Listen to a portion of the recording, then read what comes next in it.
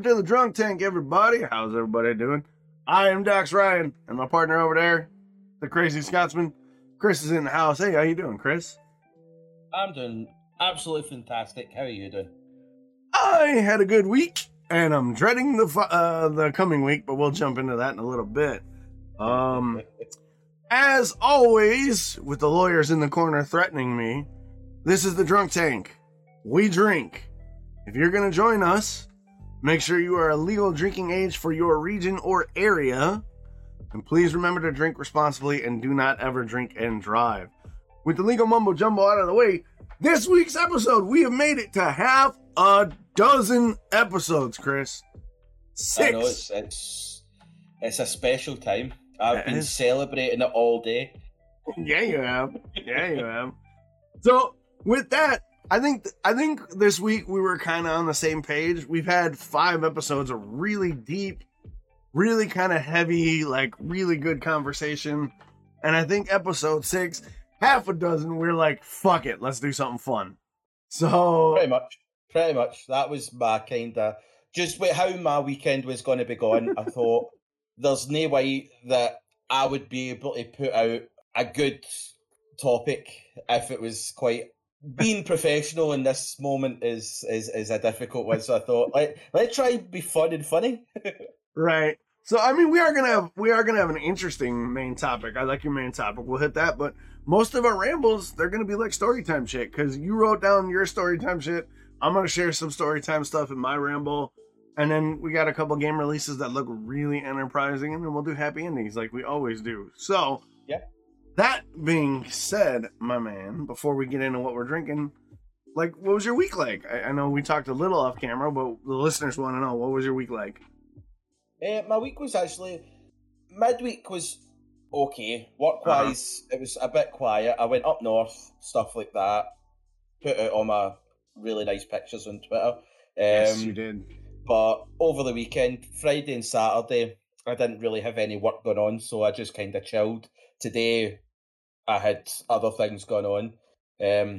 So the week was actually, it was a decent week. Nothing bad happened. Nothing amazing happened. It was just, except for that I found some of the most amazing views. Yes.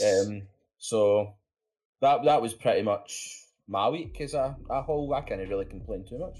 Yeah, if you guys aren't following Chris on Twitter, you should definitely follow him out. He takes great pictures of the surrounding environments of Scotland. It's wonderful photos he does, laddie. Great, wonderful pictures. But yeah, dude. Yeah, I'm happy with my photos. And it all comes just through my phone. Mm-hmm. Who knew I didn't need a £1,500 SLR camera?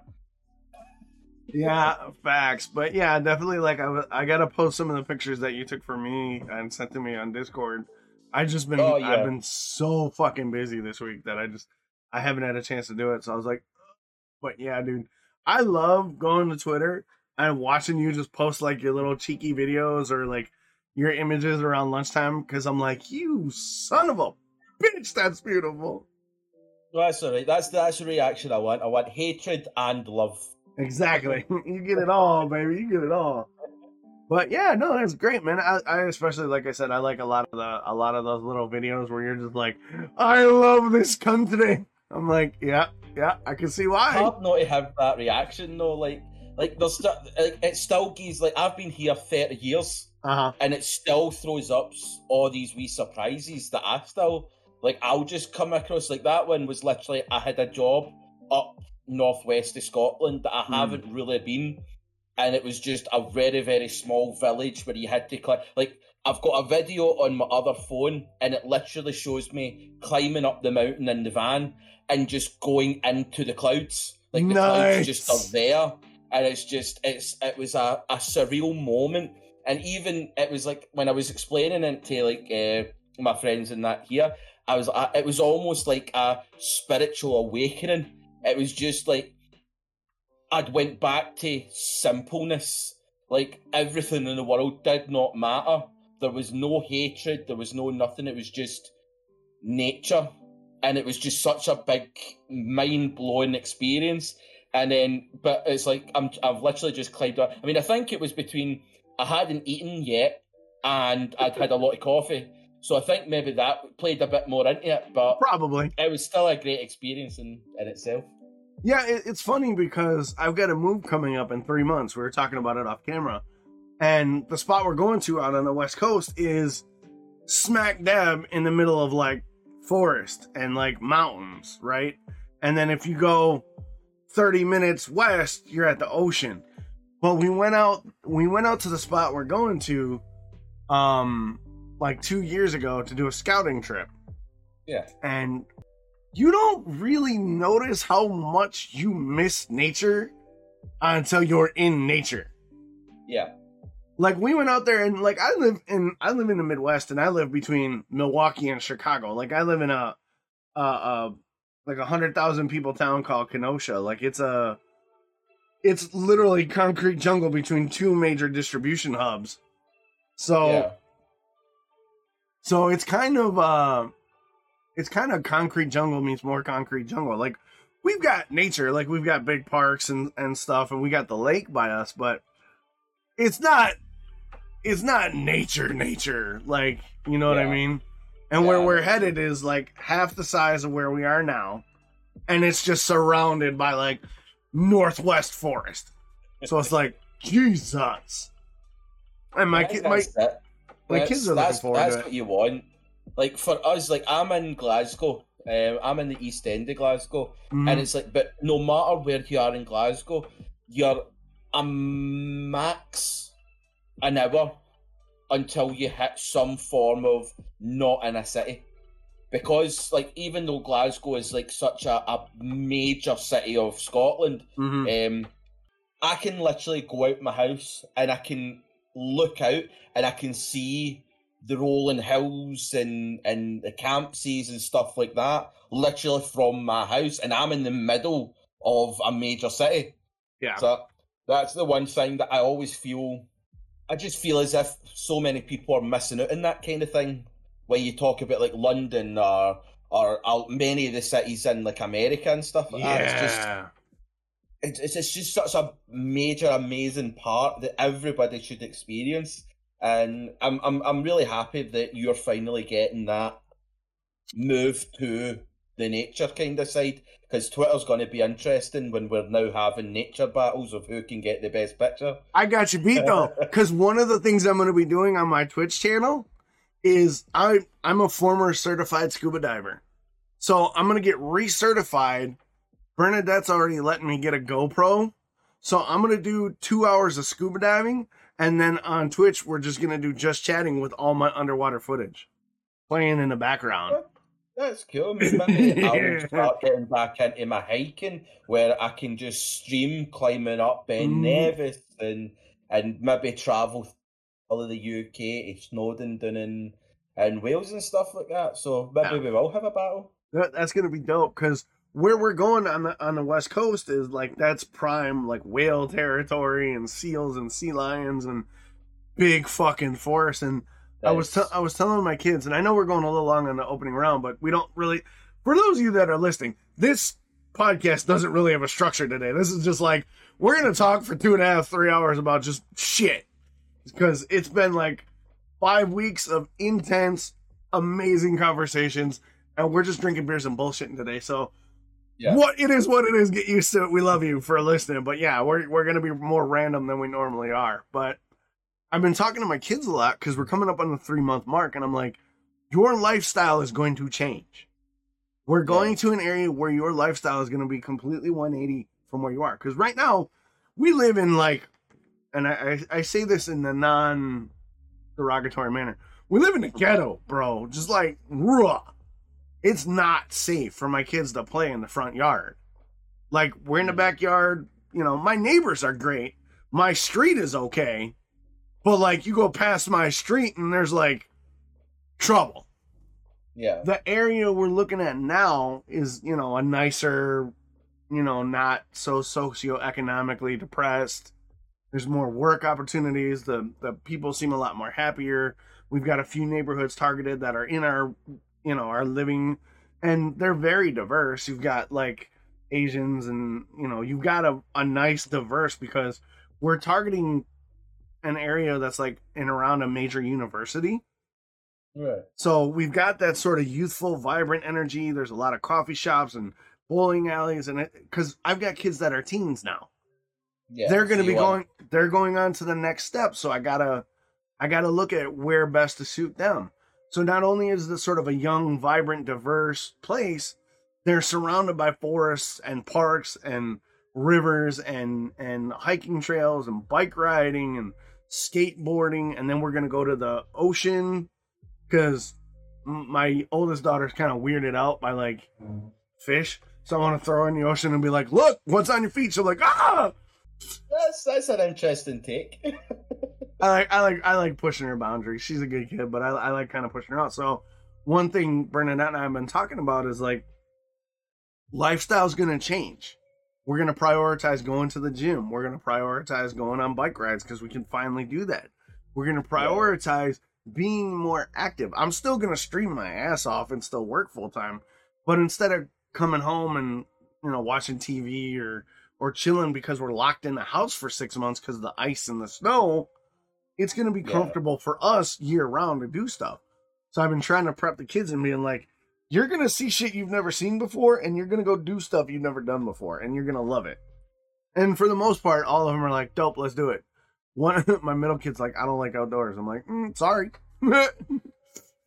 We're going to go outdoors. We're going to be doing a lot of shit.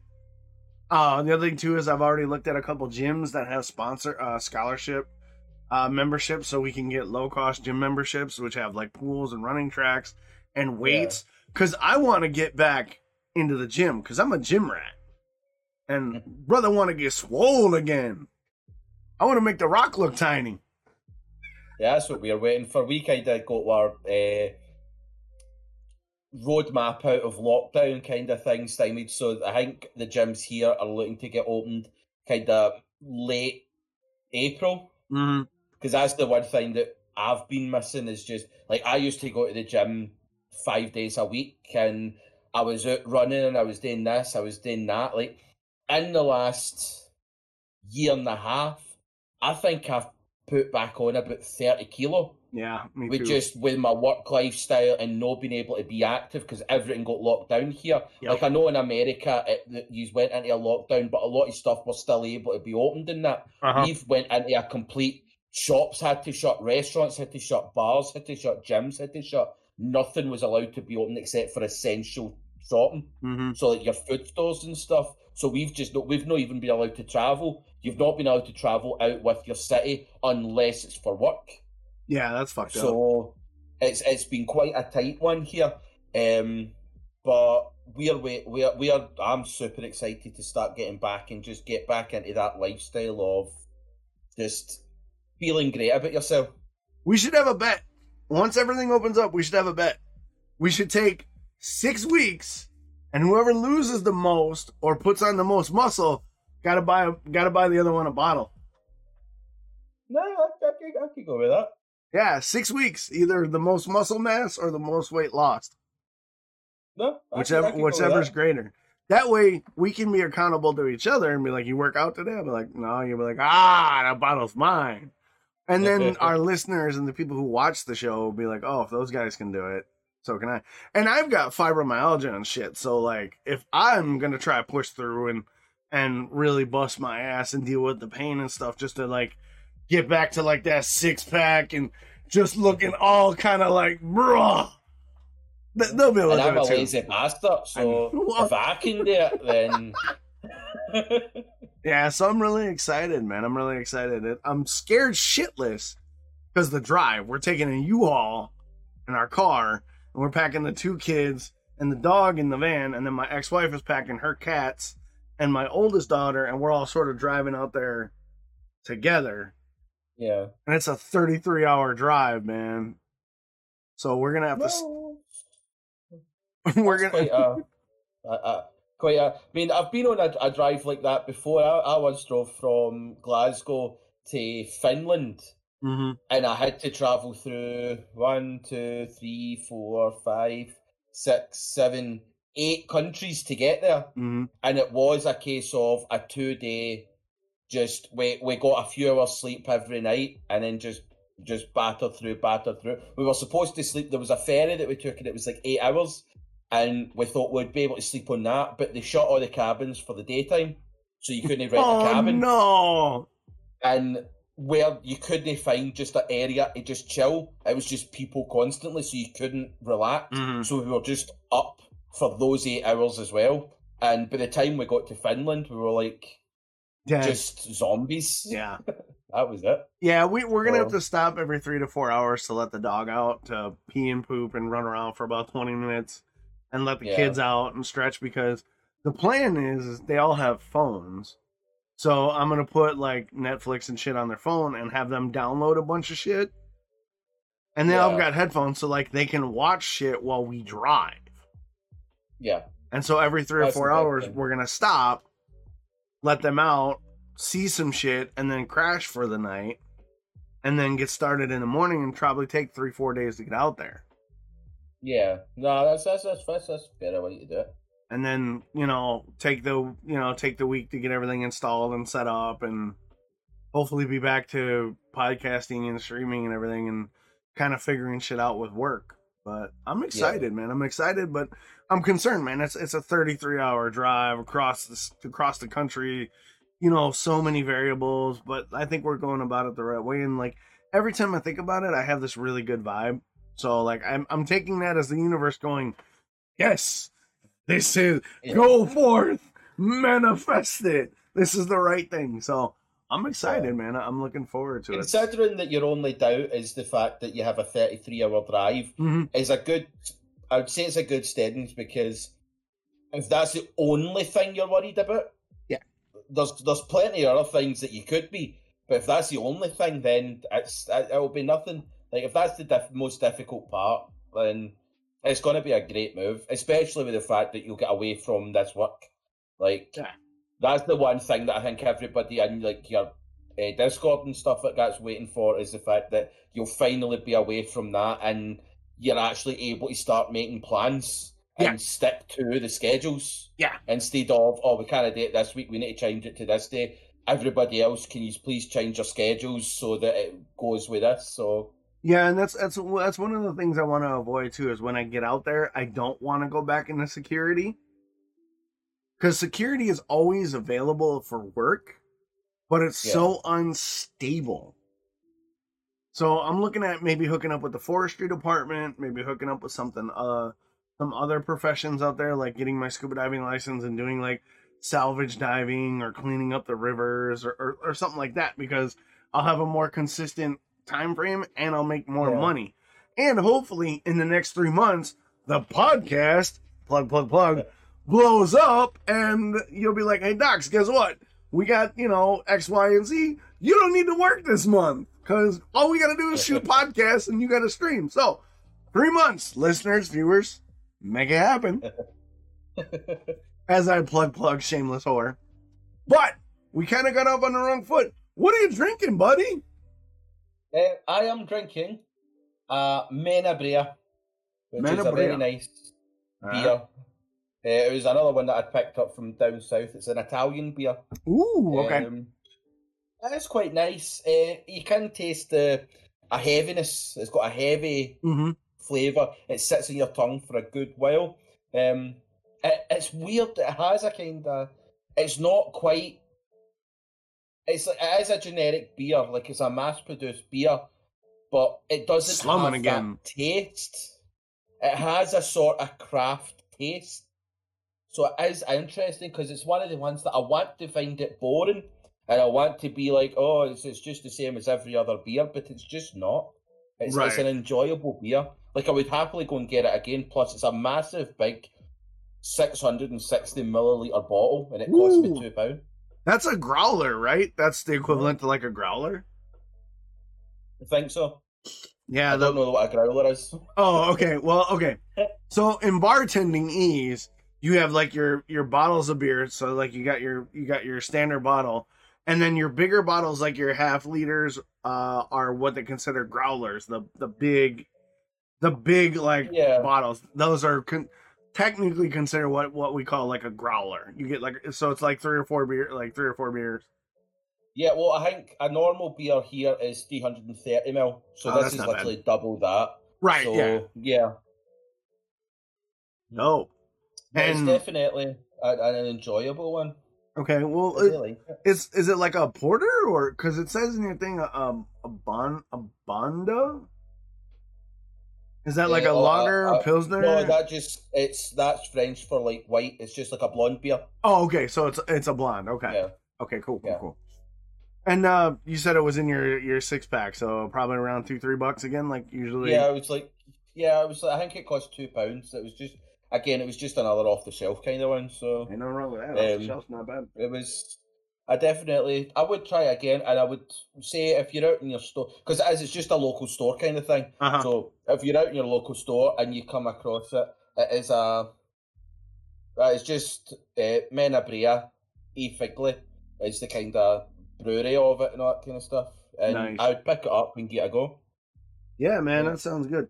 This week I'm drinking. I don't know if it's gonna show up because my green screen, but I'm drinking Kentucky Vanilla Barrel Cream Ale. So last week I got the cream ale from Milwaukee Brewing Company, and it was sort of like a upscale Budweiser, and it didn't give me that sense of cream like ale. Like it just seemed like a tastier version of Budweiser. So I was like, this one is really different. There's something it's got a very strong hint of vanilla. There's a very creaminess to it. But on the backside, you get that bourbon flavor because apparently, according to this, the beer has been aged in those bourbon barrels. So the depth of flavor in this one is way, way beyond last week's, the outboard last week. Like there is a creaminess, a vanilla-ness to it, and then you get that hint of that bourbon, and you get the hops that are a little toned down, but they come in on the back end on the bourbon. But you get that cream and vanilla up front, you get that bourbon in the middle, and then the hops sort of bring in. And dude, like I picked this up, I was like, ooh, a cream ale. I had one last week. Leaps and bounds. And I'm not saying the outboard was bad. Like the outboard was, like I said last week, it's an everyman sort of kicked up Budweiser. No shame on it. It's good shit. But I will drink this before I drink that outboard, 100%. It's more of a cream ale to me than the outboard was. And again, I always get for those of you that are listening, I always go to the store and I get like a pick and mix 6-pack because I don't like drinking or eating or watching the same things over and over and over again. So I just grab 6 different shit. Yeah. And what I've noticed is most of the beers that I bought in the 6-pack, if you were to buy them separately as a 6-pack, they were in about the 10 range, $10 to $12. So I've noticed a couple things about my taste in beer. One, I don't like the cheap stuff. Yeah. And I'm not trying to like throw shade. I don't like the Budweisers and the Coors, and I don't like the cheaper beers because they don't seem to have the depth of flavor or sort of the if I use craftsmanship, I'll be insulting them. That's not what I want to say. They don't have the sort of love and attention. Yeah, they don't have the love and attention of like sort of the smaller brews that I like picking up. And then 2, I noticed I don't like the flavor of regular beer. The beers I drink have to have some sort of complex flavor notes like vanilla cream or malted hops or like a pomegranate or the raspberry tart. Like there's got to be other flavor notes other than hops, water, and yeast. And so you want me to send you one of these stouts that I was talking about in Discord yesterday? Yeah. When I go back up north to pick it up. Fuck yeah, dude! Send it my way. But I mean, this Kentucky Vanilla, man, that's out of the 6 beers we've sampled, it's got to be in the top 3 so far. Like number 1, I love the shit out of that pomegranate. That pomegranate beer was just, ooh. And then number 1 is the Viking's Blood, right? Off tops. Yeah. Viking's Blood is the king of the drunk tank for me right now. 2 gotta have that pomegranate Hefeweizen or whatever it was, and then this Kentucky cream ale is just as our mod extraordinaire Strange Tim would say, chef's kiss, baby. That shit's perfect. It's really a phenomenal beer, and I wasn't gonna grab it because I had my eyes on another one, and I was like, And the other beer I was gonna put in a 6-pack. You're gonna get mad at this. In my store where I make my pick and mix, they had Guinness in a bottle. I wouldn't really get mad at Guinness in a bottle. You need to transport it somehow. Yeah, well, I was going to get the Guinness, but I went with the vanilla cream instead. Yeah. Because what you'll find is Guinness do have different kinds. Because you have, nothing will beat Guinness draft. On draft. You'll never beat that Guinness. In actual fact, you'll never beat draft Guinness in Dublin. Right. Even Guinness draft in Scotland or England or anything like that will not touch the Dublin. We gotta go. The Irish one. We gotta go. Definitely. We'll fucking take you right across. Let's go. But if you're going to get Guinness from an import, is the bottle ones are different from the cans. Because see, if you get the cans, you can get canned Guinness draft, and it's got the ball in the can, so that when you're pouring it, it sort of agitates it. Yeah. So, if you were ever going to get a Guinness, and if you can find the canned Guinness, go can over bottle. Okay. But I wouldn't necessarily say that the bottle is anything to turn your nose at. So long as you don't drink it out the bottle, as long as you prepare it right, you pour it into your glass, just a small amount in your glass, let it settle, then tip it up, let it settle, and then finish it and let it settle. Yeah. Then I don't think you can really go that wrong. So. Also, the mug's back this week. I cleaned it. But yeah, I'm sitting where I looked at the bottle. I was like, I'm using my other glass to drink my. I've been drinking since about 11 o'clock this morning. Well, yeah, you were watching the game. I've got literally 2 different drinks that I'm drinking now. I've been drinking different things all day, so we call that double fisting. I can't really. Yeah, I call it a chaser. Facts.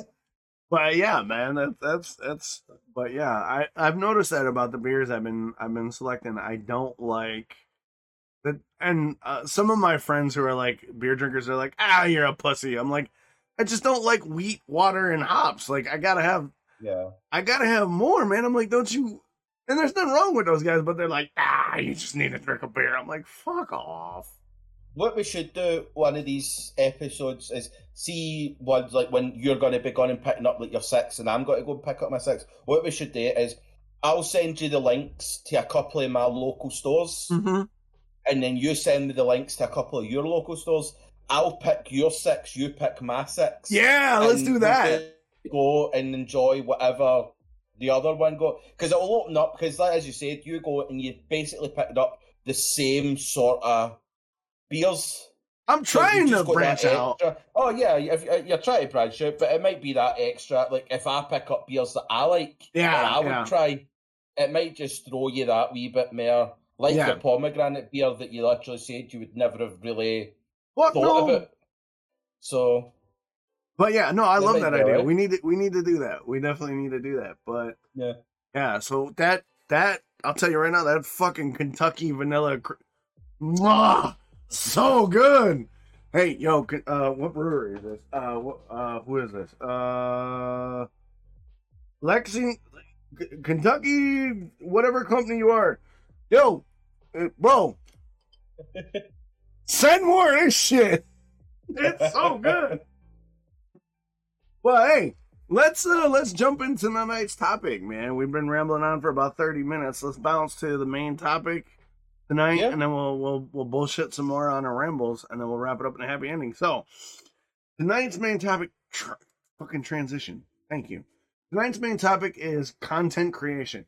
The ins and outs of making content on Twitch and YouTube, TikTok, all of that stuff. Because you picked this topic, so I kind of want you to introduce it, and then we'll have a conversation. So go right ahead. Yeah. No. Well, when I first picked this topic, I wasn't expecting to be this drunk. So. Bear with me. But when I first thought of that content, it was because I'd just been over the last couple of weeks with yourself, and the fact that your work's been busy and your computer's been down and stuff like that, and just the kind of work that you put into creating the content. And then over the last couple of weeks, I'm the one that's doing the kind of audio editing and stuff like that for Spotify and Amazon and stuff like that. And then the last couple of weeks, I've been doing the editing for the video to go onto YouTube. So, like, I've kind of been having to spend, like, my experience has been, we'll record the podcast on a typical Monday night. Through the time zones, it's 1 a.m. for me. Right. That means it's roughly about 3 a.m., 4 a.m. before we finish the podcast, and then we'll have a kind of half an hour of it's kind of just like a little chat after it, discussing bits and pieces. So it's like 5 a.m. before I go to my bed. Right. And then you'll take out the audio file, rip all that, and send me it. Yep. When I get up at like 9 a.m., I'll download everything, and then I'll start going through it. And because there's like 3.5 hours sometimes of audio that we've recorded, I then have to go through everything, editing out the kind of silences, the ums and the ehs and stuff like that. But I have to go through everything. So a 4-hour audio turns into a 8-9 hour listening period, because you need to stop, start, take it a bit, go back to before it, so you can see if it transitions and it lines up right and all that. So my experience is I'm literally doing one podcast, one audio edit, and it's taking me an entire day. Now, that goes down to the fact that I've never done it before. I've not got experience. I'm still learning the tricks and the tips and that kind of stuff. So, like, I know it'll get easier and quicker the longer it goes on, but it just gave me that mind-blowing thing of, I can't imagine having to do that every single day, because where would you fit in streaming and editing, streaming and editing, because you're having to do both. But then when you add in a day job as well, and it's like watching the likes of Titan Naughty, who has his day job. Love Titan Naughty, by the way. Oh, he's fantastic. I mean, I give him a hard time because I mod for him. But yeah, we're friends. Bust his ass. I found a thing on Twitter today, and somebody else said, if your mods don't roast you every stream, are they your mods? Facts. So it's reiterated that I'm the number one mod, because I do not let anything go by him. So it's like watching him, and he'll stream kind of like sometimes like a Sunday evening, Monday, Tuesday, Wednesday, and then he works Thursday, Friday, Saturday, like 12-hour shifts and stuff like that. So he gets the kind of start of the week, but he also has to fit in everything else to go by it. And then you like, say, UK Monster, who... all he does is stream.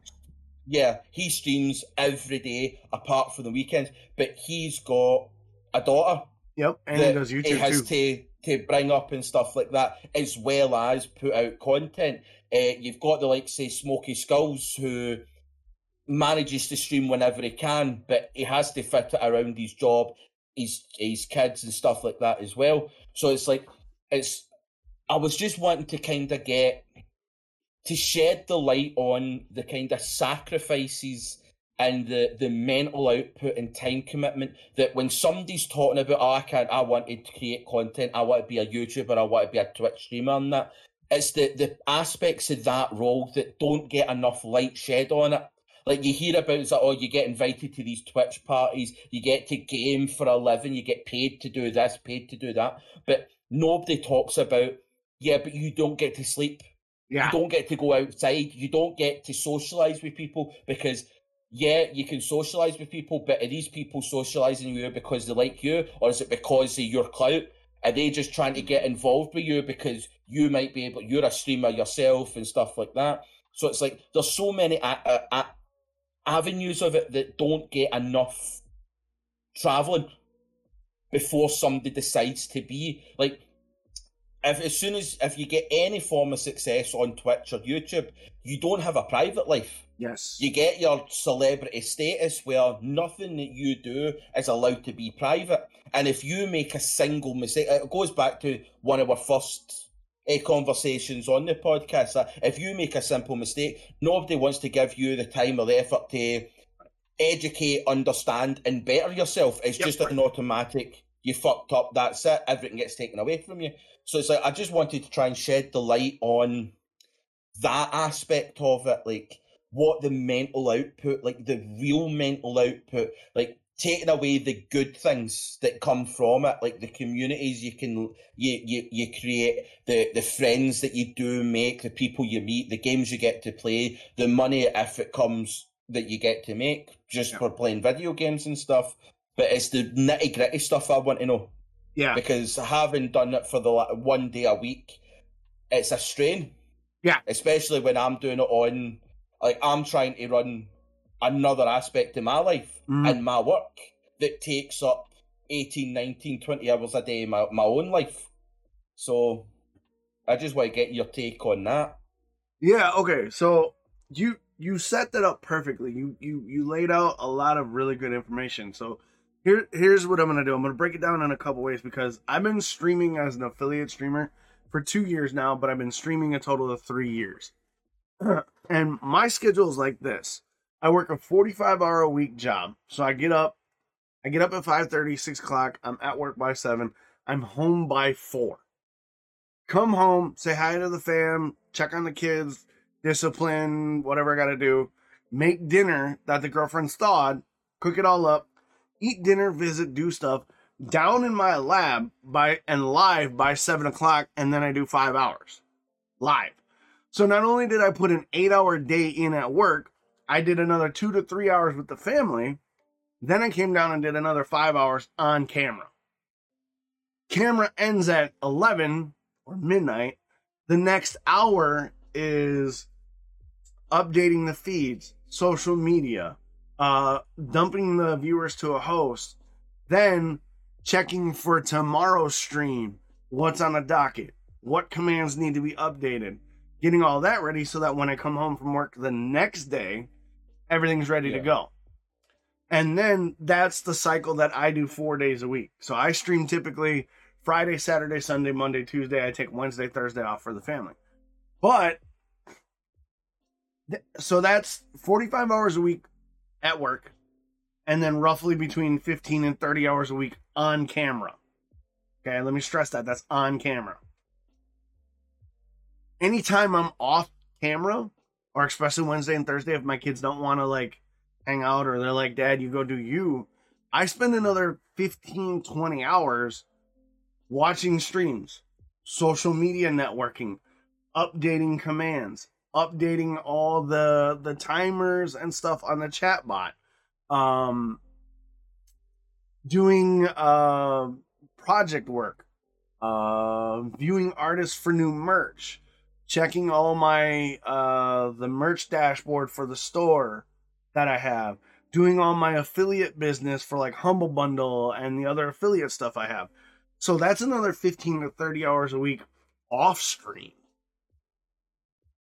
And then somewhere in there I have to eat, sleep, and be an understanding partner to my girlfriend and a dog dad. So mentally, you gotta be mentally tough to realize that you're gonna be making sacrifices, and in that sacrifice, you have to find the balance of, well, my self-care or my family time or my dog or my work needs more attention. So you're kind of spinning all these plates while you're half asleep. If you get what I mean. Yeah. And in no way, shape, or form am I saying that this is a bad thing, because it's been rewarding, but I don't go out. Like, since my computer's been down and I can't stream, like, we can barely record the podcast on my rig. I've been able to jank it and Frankenstein it where we can continue to do the podcast. But, like, since it's been down, my girlfriend and I went bowling. You know, I've played video games for fun. I've been able to just go upstairs and lounge on the couch for the first time in 2 years. Like, it is a grind, and I don't mean a grind in a negative sense, because it is grindy, but you're building your business, you're building your brand. So the grind is different than grinding at the day job I hate. It's a welcome grind. And I've seen things online where like, oh, it shouldn't be a grind. It shouldn't be a grind. Well, anything you want in life takes work. And definitely. You got to work. Like my friend Hell's Phoenix, who comments on your YouTube videos, because I can't handle the export to YouTube anymore. So we've been hosting the video version on your YouTube, which is, I'm cool with that.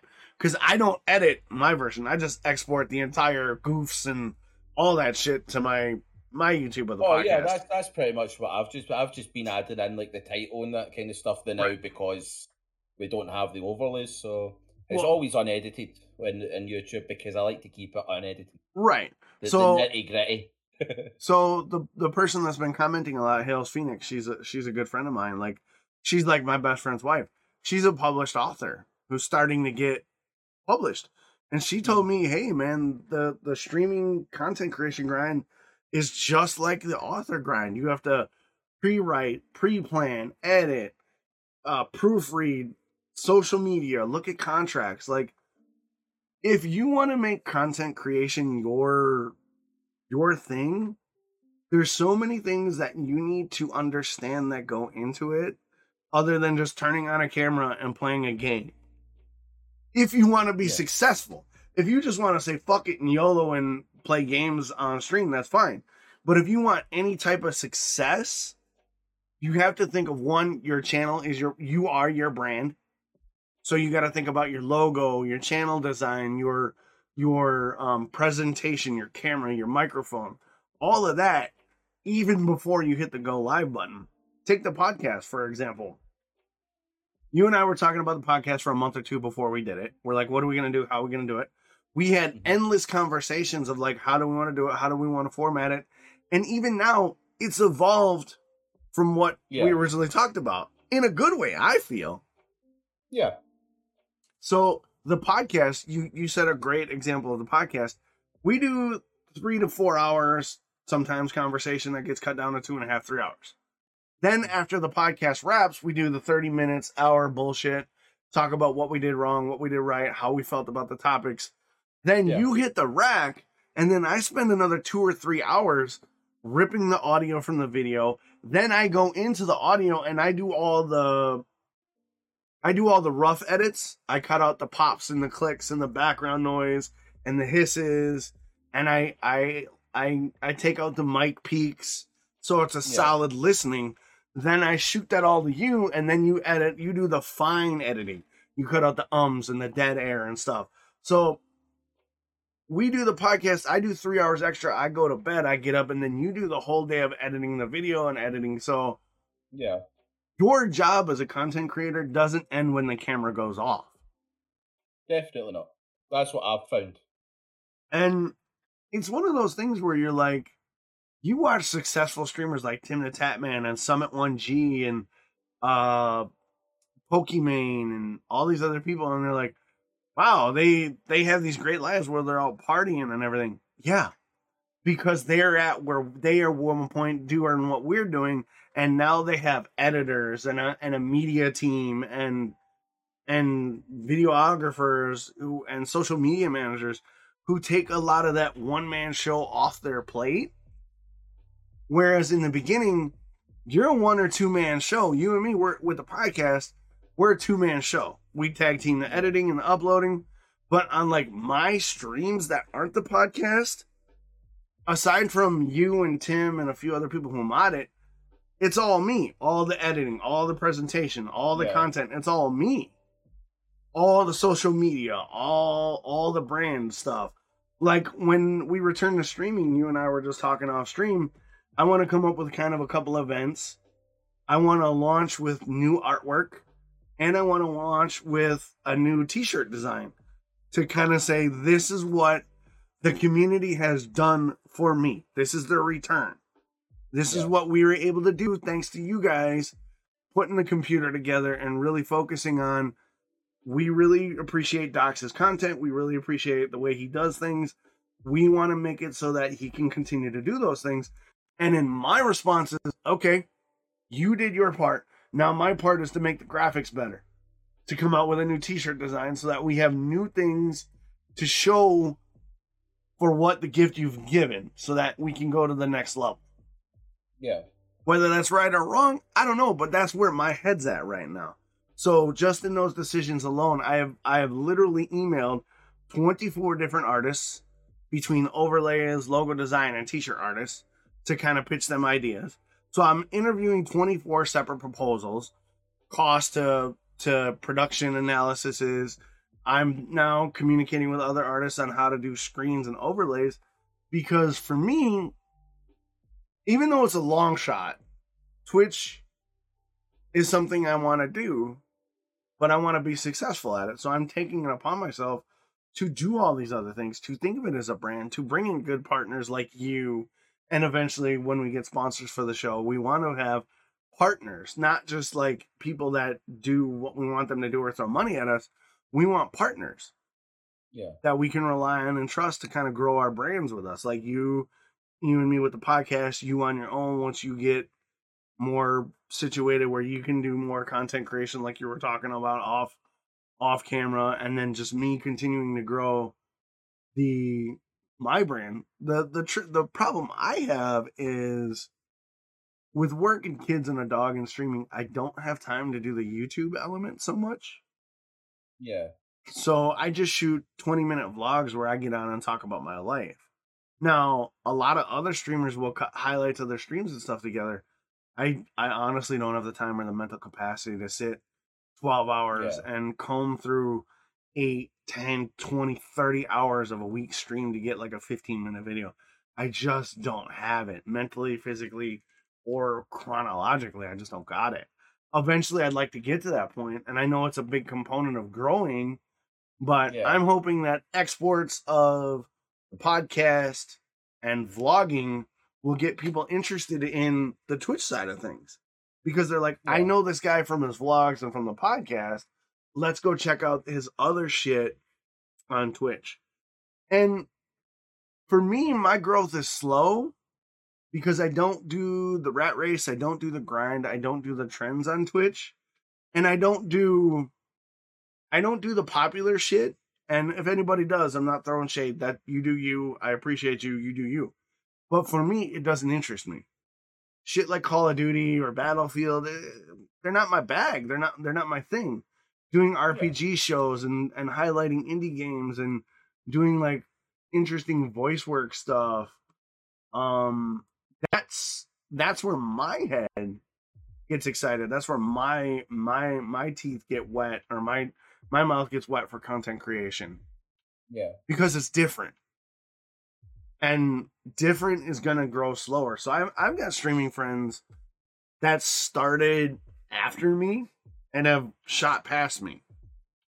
And I'm not hating on them. I'm like, kudos. You yes, do it. And I've done everything I can to support them. And they've, by proxy, done everything they can support me. And a big mental struggle for me in the Twitch game especially was, early on was, it's a guy with a headset and a Papa San chair playing Call of Duty, not doing nothing, and he's blowing me out of the water. Or I also had the problem of, I mod for a bunch of guys, and I think I'm a better mod than I am a streamer, so maybe I should just stop streaming and mod for them because I have more time to mod than I do a lot of other stuff. And when I pitched that idea to a couple of my friends, they were like, fuck you, I'll unmod you. No, not happening.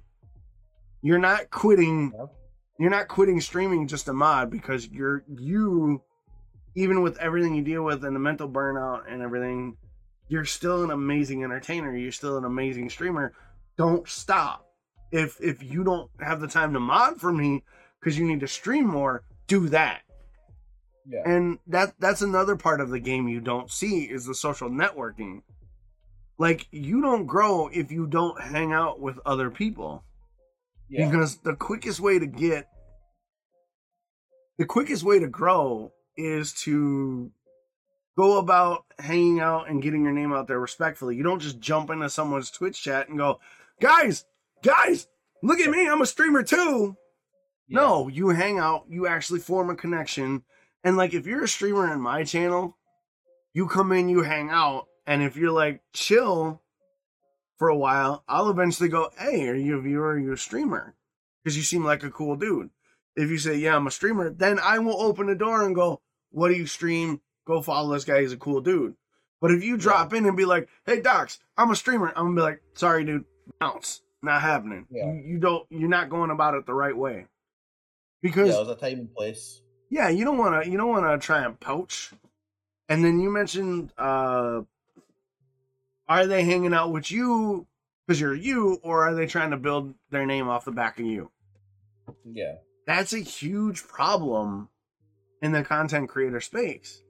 Like, there's countless people that you could look at and be like, oh, well, they're just clout chasing, or they're just collabing with that guy to get their name out there. And I think that I haven't had that happen to me because, like I said, I'm not real big right now, but I have seen it with a couple of my friends who are kind of big, who started out smaller like I did, but have kind of shot up a little bit. And it doesn't have to be like that. And I'm really annoyed that it does happen, because I don't want to sound pessimistic here. So in a way, crime does pay. Because some of those guys that have had clout chased and coattailed, they've shot past those guys they started with. Yeah. And left, and it's fucking disgusting. Well, on that, I brought that up because I've heard other streamers, like bigger streamers, see that your streamers at like 2,000, 3,000, 4,000 average viewers and stuff like that, that they've tend to talk about the same thing, and that you never know what these people are coming in to be friends and all that kind of stuff, who are they sharing the information with, which is just a disgusting kind of thing. The reason I brought it up is because I'd been making a couple of jokes, because obviously the reason why whenever I talk about what started this podcast, like you were talking about how we spoke about this podcast for a month and a half, in and out. Yeah, but it's your baby. And then with thing we did, said I'd been thinking about doing this podcast for a year before I'd even mentioned to you. So like it's been running through my mind, and I've been having these plans, and this is how I want to do this is how I do that. And then it kind of evolved into what it is today. And like you said, I'm not bitter about it. Like, I know what I had in mind was different from this, but I'm enjoying how this is rolling out and how this is going. But the reason why I was joking about it is because I was watching another streamer at like 4,000 viewers and stuff like that with Tim. So like me and Tim were in the same stream, but never ever talked to each other or knew about each other. And it wasn't until they raided Titan that we then kind of stuck around with Titan and met Titan and stuff like that. And then it was Titan raiding you that then moved us on to you. Yep. And then it's been like, since that, there was a good 3 months where I was in Titan stream timing like mods and all that kind of stuff. And then I was in your stream timing with you. And then I started playing online at like Paladins and stuff with Titan. And then that's when I kind of got that confidence and started streaming with you guys at like League of Legends and doing the RPG, which I'd never even like. I still to this day keep on talking about how I feel bad for yous that yous use every episode I'll turn around and go, right, so what am I doing? You're fine, you're doing great. Speaking of the RPG, once we make the move towards the end of summer, we're gonna bring something back. We're gonna get something going, because I feel bad how that shit had to get shelved. Like, it's on the docket. We're gonna bring something back for everybody. No, that's fair. We'll get there. But yeah, so it's things like that. And then the likes of like Monster. It's quite funny because I started following Monster back in maybe October, November, because you raided him. But I never ever went back into his streams just because I had so much other things going on, and he would stream when another streamer would stream that I enjoy watching. It just never ever synced up. And it's only been since about January, like late January, start of February, where I've started dropping in more of his streams and stuff like that, which has been good. Yeah, I'm listening. Go ahead. It's like getting to kind of like meet him, and then meeting like Bill Bob and stuff like that. I've played with Bill Bob once or twice through Titan as well, on like Apex and stuff. But the only reason I brought it up was because I think it was Monster raided Smoky Skulls, right? And I think it is Juice Moose or Moose Juice. I think it's Juice Moose. Juice Moose, yeah, his buddy. They were, and we kind of sat in their stream, and they were doing like marbles and stuff like that.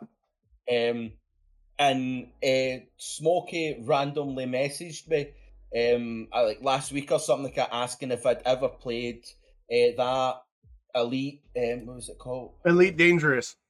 Yeah, Elite Dangerous. And when I'd Googled it, it came up that I'd already previously searched for it, so I knew it must have been a game that I wanted to play. And then when I seen it again, I was like, oh no, that was a game that I wanted to play, but my computer wouldn't run it and stuff like that. And he was like, oh well, mine's is, you can get it on PlayStation. And I was like, well, that's brilliant. I can play it on PlayStation. That'll be perfect. So, but obviously with the likes of like time zones and stuff like that, it's no thing, because I'd said we'll try and get somewhere where we can play, because I think he plays it with like Juice Moose and that.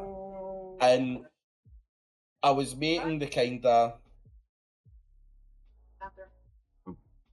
That's good, not you. I'm listening. No, it's where I can take this part out of the audio file. Okay. So that it's not coming through on Spotify.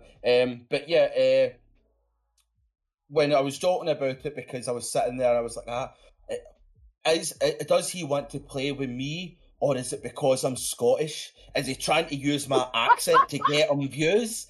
And it was like, I wasn't meaning it, and like that was what I was just having that kind of laugh. Is that like, because you're like, well, it can't be because he wants to get on my clout, because I don't stream, so what clout the fuck do I have? Right, exactly. That kind of way. I was sitting there, I was like, how dare he try and use my Scottishness to try and get himself viewers to come and watch his stream.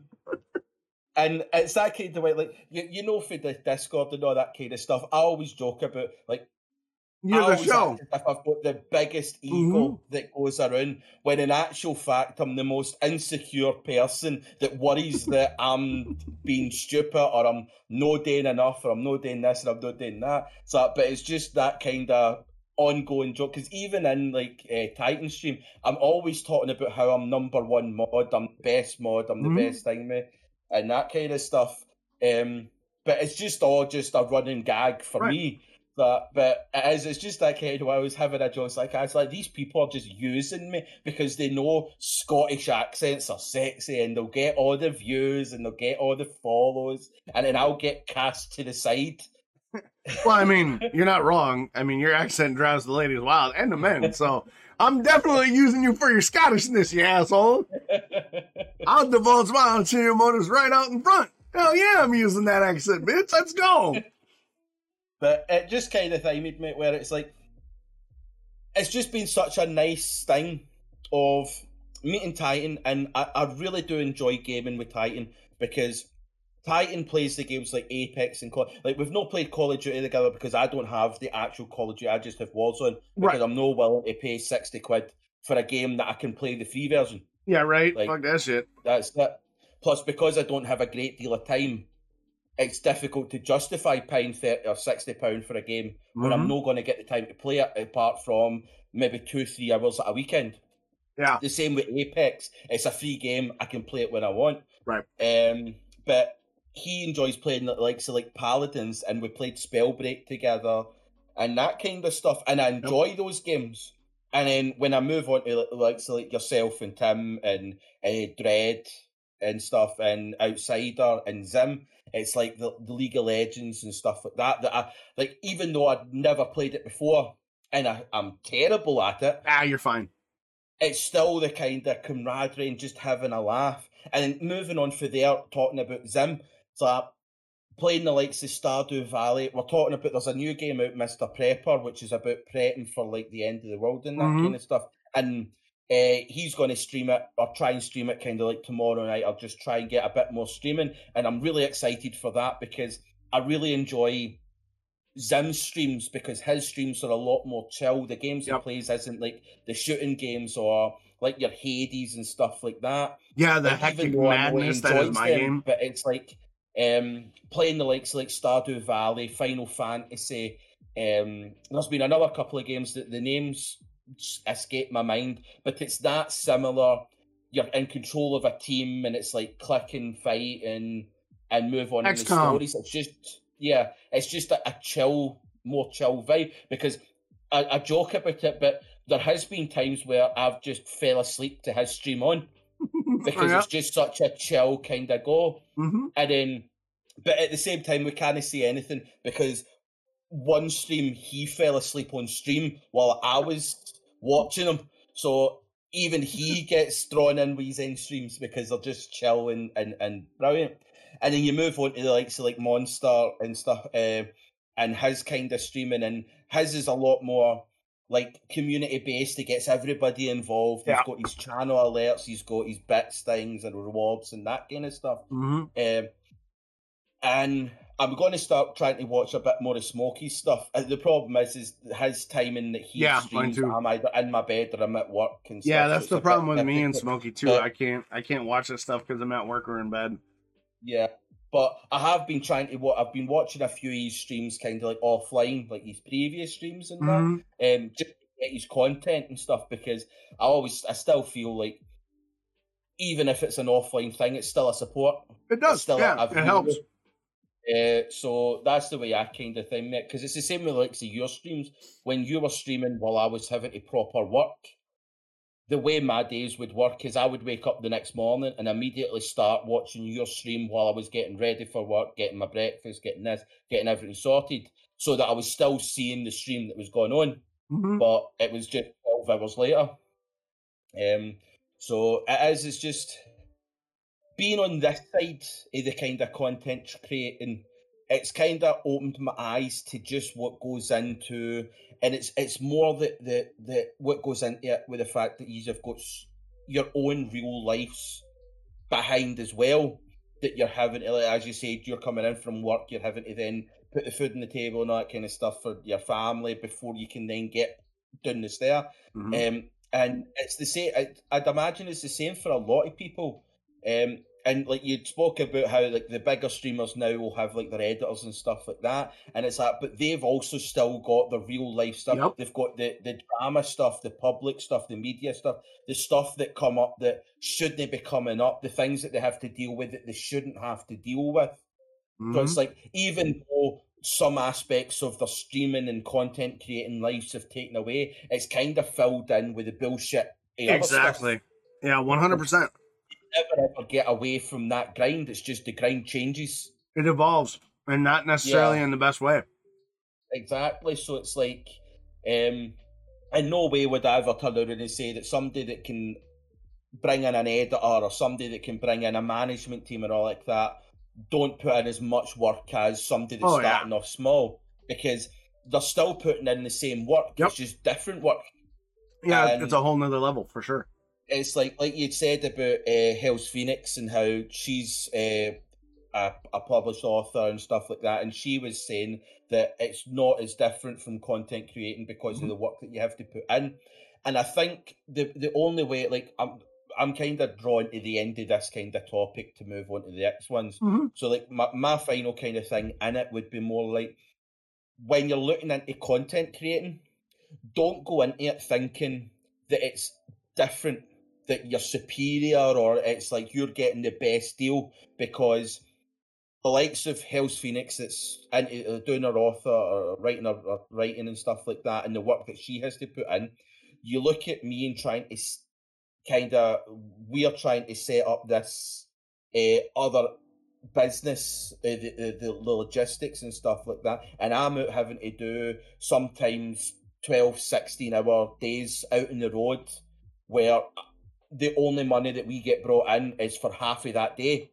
Right. So it's like I'm doing 6-7 hours unpaid work in order to try and rifle up. And then the other chap that's involved in it, he's got other things that he's also having to work on to keep everything afloat. So it's like, no matter what you're doing in life, be it content creating, be it startups, be it writing, be it anything else, if you want to get anything out of it. You need to put in the grind. You need to put in the hard work. You need to do the bottom of the barrel scraping in order to make it work. Don't think your work is any easier or harder than the next person. Don't think that you're having to go through a lot more because you're a content creator and you're having to deal with this, and this, because somebody else that's in a different line of work is still having to go through the exact same hard work slogfest that you're having to go through. It's just a different slogfest. Oh yeah, 100%. And I think that's what content creators get hit with, is most people that are in normal society jobs, quote unquote normal. Yeah, let's put it that way. Look down on content creators or you just sit at a computer all day and that kind of stuff, but they don't see what goes in behind the scenes. They just think, well, I'm having to work all day, 9 hours a day doing this, then I have to go home and do it. And you're like, but so do most, like all these content creators. It's their job as well. They don't, it's not as if they just go live and as soon as the live work starts, they've got an hour of talking to like their moderators and stuff like that to get everything set up. Before that, they were thinking about what their content's going to be, getting the final touches in. Before that, they were still trying to come up with final aspects of the content they're wanting to produce. Then once they've come off the camera, they're then having to think of, how am I going to edit this? How am I going to do this? How am I going to do this? Then thinking about the next day, the next stream, the next video that they're going to put out. So it's like, don't think that people that are on Twitch and YouTube have it any easier than you, because at the same time, you can. I like to look at it in a sports way as well, in that content creating, like you're playing video games and that kind of stuff, and like they're getting paid all this money just to sit at a computer, and you're like, well, at the same time, football players are getting paid all this money to run about and chase football. Yep. Like, but the hard work that footballers put in to make sure their career to get to that point, that's what makes them worth what they're getting paid. And it's the exact same with content creator. If you put in the work, you'll get the pay that you deserve in the work that you put into. But it's to remind people that you might get that lucky break 6 months down the line, one of your clips goes viral and that snowballs everything through. It might be 3, 4, 5 years down the line before you get that one thing. The main thing is remember what people are looking at is that your content, for me, is first and foremost. If you're not putting out decent content, who's going to stick around? Like, I know the likes of like cameras and stuff like that and your setups and that are important, but it's like, you can have a really fancy camera, but why would people want to come and watch your HD if they don't like the content? Yeah. So there's like so much more you have to put in before you start fine-tuning things. So don't just go into it thinking, oh, I'll just play video games and it'll work for me. Because you have to remember, through this lockdown especially, Twitch and YouTube is such a saturated market right now. You have to be steps beyond. You can't be just another streamer because we've got 50,000 of them. We don't need another one. We need entertainment. We need that something different. And when you've got that something different, you will see everything start to snowball. It's the same in any thing. So me and logistics, there's plenty of logistics companies. You've got the main US Mail, the Royal Mail, that do logistics. But as a company, we need to be a step beyond. We need to offer that something different that will make customers come back. It will make customers use our service over any other service. That's what content creating to me is like, is that you need to offer that something different that the 20,000 other streamers on Twitch daily can't offer. And that's where you will start to gain your success. Yeah, that's a great point to kind of end on, how you kind of encapsulate everything. I think for my final thoughts, I just kind of want to fine tune some of your points. Streaming and content creation is something that is, this is going to sound weird, but it's a co-optional sport. Okay? And what I mean by that is, a lot of times you will meet people that you gel with and you can collab with and you can grow with. But then there's a lot of times where your looking at the category, and there's 25 other people ahead of you, or there's 50 or 100 other streamers in that same category that you're competing against that aren't necessarily on your team. So you have to be able to bring some sort of uniqueness to it. Like you said, you have to have some sort of element to your character, to your presentation, to the way you the way you present content has to be something that within the first 30 seconds to a minute, something goes, all right, I'm in. I'm going to watch this. Yeah. And once you get them, you got to have something that keeps them. So if you have that viral clip and the viral clip isn't necessarily indicative of your stream as a whole, doesn't matter if a clip blows up. If your stream isn't like that clip, they're not going to stick around. Conversely, if people come to your stream and you don't have a viral clip, but they feel you should be bigger, that's a kudos to you, because a lot of times I hear compliments because you bring up Monster a lot. I don't remember exactly how I found Monster. UKZ Monster on Twitch, by the way, he's huge. He's amazing. I think he was in a stream that I was in, and I do modding and voice work for a stream channel called Silver Studios. I voice the mascot of the channel. I do all the voice work for his skull mascot.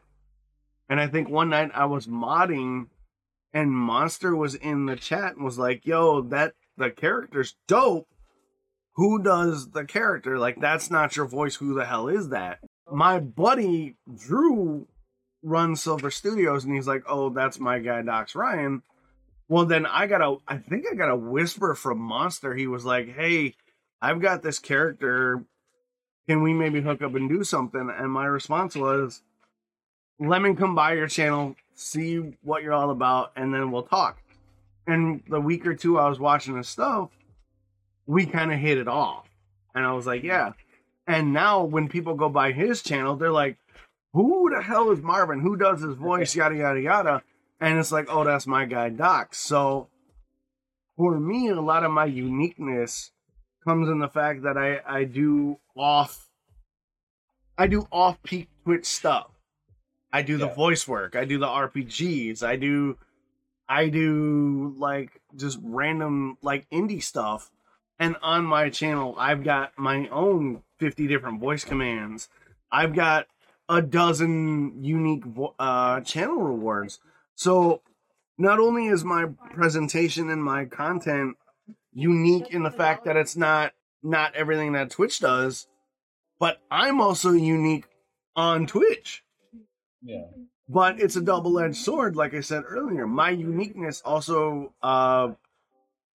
prevents me from growing as fast as I could because I don't do the mainstream, and I'm totally happy with that. That's what I'm always gonna do. But that uniqueness works in two ways. And the last bit, if you want to do content creation, always think, how can I stand out? And also realize that everything you do on camera, you're gonna do double off camera. You're gonna do double the hours off camera that you do on camera, especially if you want to make any kind of progress. If you just want to throw a camera on and play video games, that's fine. You're not gonna go anywhere. Yeah, you're just gonna get one or two people, and that's fine. One or two people is fine, but you're not gonna make content creation your career if you don't spend that time off screen. So be prepared to make the sacrifices. Be prepared to spend double your on-camera time off screen. But I know we talked about more of the mental drain of it. My end point will be, if you do those things and people start to show up and the right people show up, you will have friends and community that you won't believe. And like we talked last week, you guys are the prime example of doing things the right way, because for years I've been streaming. For the last couple months, we've really made some strides. We've really built the community. And then my shit's hit a spiral, just gone. My computer's dying. I don't got the funds to replace it. I make a tweet and a Discord post, not saying help me, just this is the facts. This is what's going on in my life. And instantly everybody was like, we got you. So the grind and the time you spend, and if you do it the right way, I don't know how to case how I feel, because it makes me overwhelmed with positivity and the feelings of, yes, I'm doing something right, but it terrifies me with, oh my God, what the fuck are they doing? Like, why? Don't do that. Like, ah. So put the time in, do it the right way, and you'll reap the rewards. It may take time, or it may happen instantaneously, but that's all the flip of the coin. Yeah. As long as you do the grind, though, you'll weight the coin in your favor.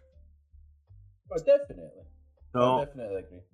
I think that was a great topic. Let's move on to, now, traditionally, for those of you that are new to the podcast, we have what we call rambles. We're not doing those today.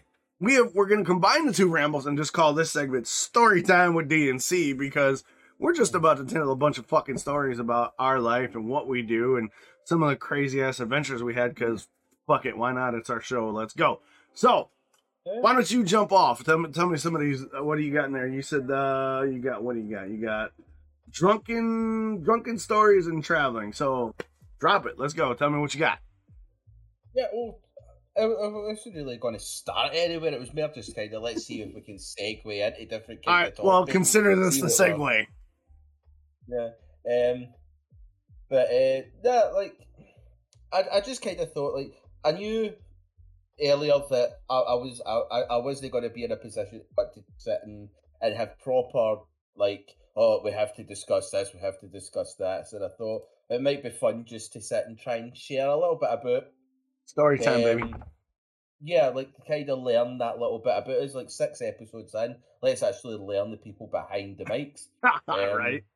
And then I thought, what better way to do it than to discuss a Scottishman getting absolutely leathered in different countries and trying to find his way home. All right, let's go. I'm in.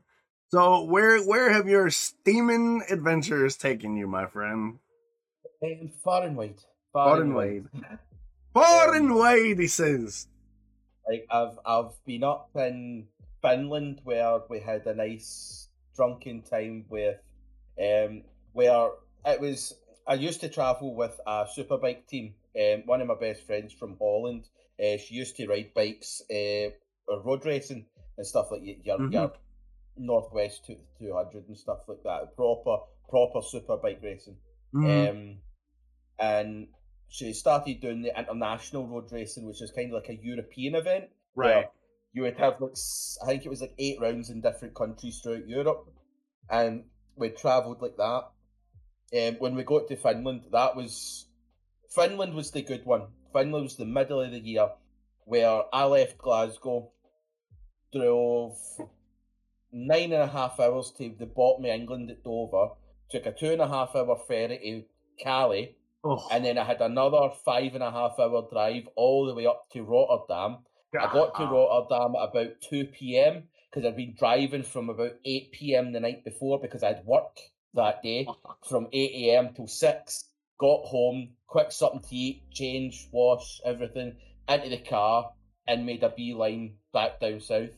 Got there for 2 p.m, had a quick sandwich. 3 p.m, started loading up the van and drove from Rotterdam up to Hamburg in Germany. Jesus! Where we were picking up another rider's bike to take up because he was having to work and he couldn't get the transporter was at full. So he couldn't get his bike up and he was having to fly. Oh, Jesus. So we were like, right, well, we'll take your bike up if you pay like half the travel. Right. And then he can just fly up and he'll get there. So we went to Hamburg and picked up his bike. Got there at about 11 p.m. that night. So that's me now being awake and on the road for, 28, 29 hours? Yeah, that's a bit. That's just this thing. This isn't adding in the 10 hours that I was awake and at work. Yeah, right. Before this moment. which I was a delivery driver, so I was on the road driving for those 10 hours as well. So we arrived there at 11, started loading up the van. About 1 a.m, he'd made something to eat and stuff like that. So we're like, having our dinner, everything, mate. And we're like, right, we're going to have to start getting to sleep. He'd said that we could stay there. So we were like, right, perfect, we could get it sorted. What he didn't say is that he actually had nowhere for any of us to sleep. Oh, no. So she ended up in the top floor where she was on a couch. Oh, no. That was just covered in cat hair. It was just something extra. So she was in there. I was down in the living room on a small 2-seater leather couch. Oh, no. Now, we had specifically said we had to drive from Hamburg, Germany, all the way up to Stockholm in Sweden, because the next day at 8 a.m. we had to be at the ferry that was taking us from Sweden to Finland. Oh, so that was like a 12-hour ferry. So we'd specifically said we were going to have to be up and out the door for about 6, 7 a.m. so that we could get the trip up without having to rush.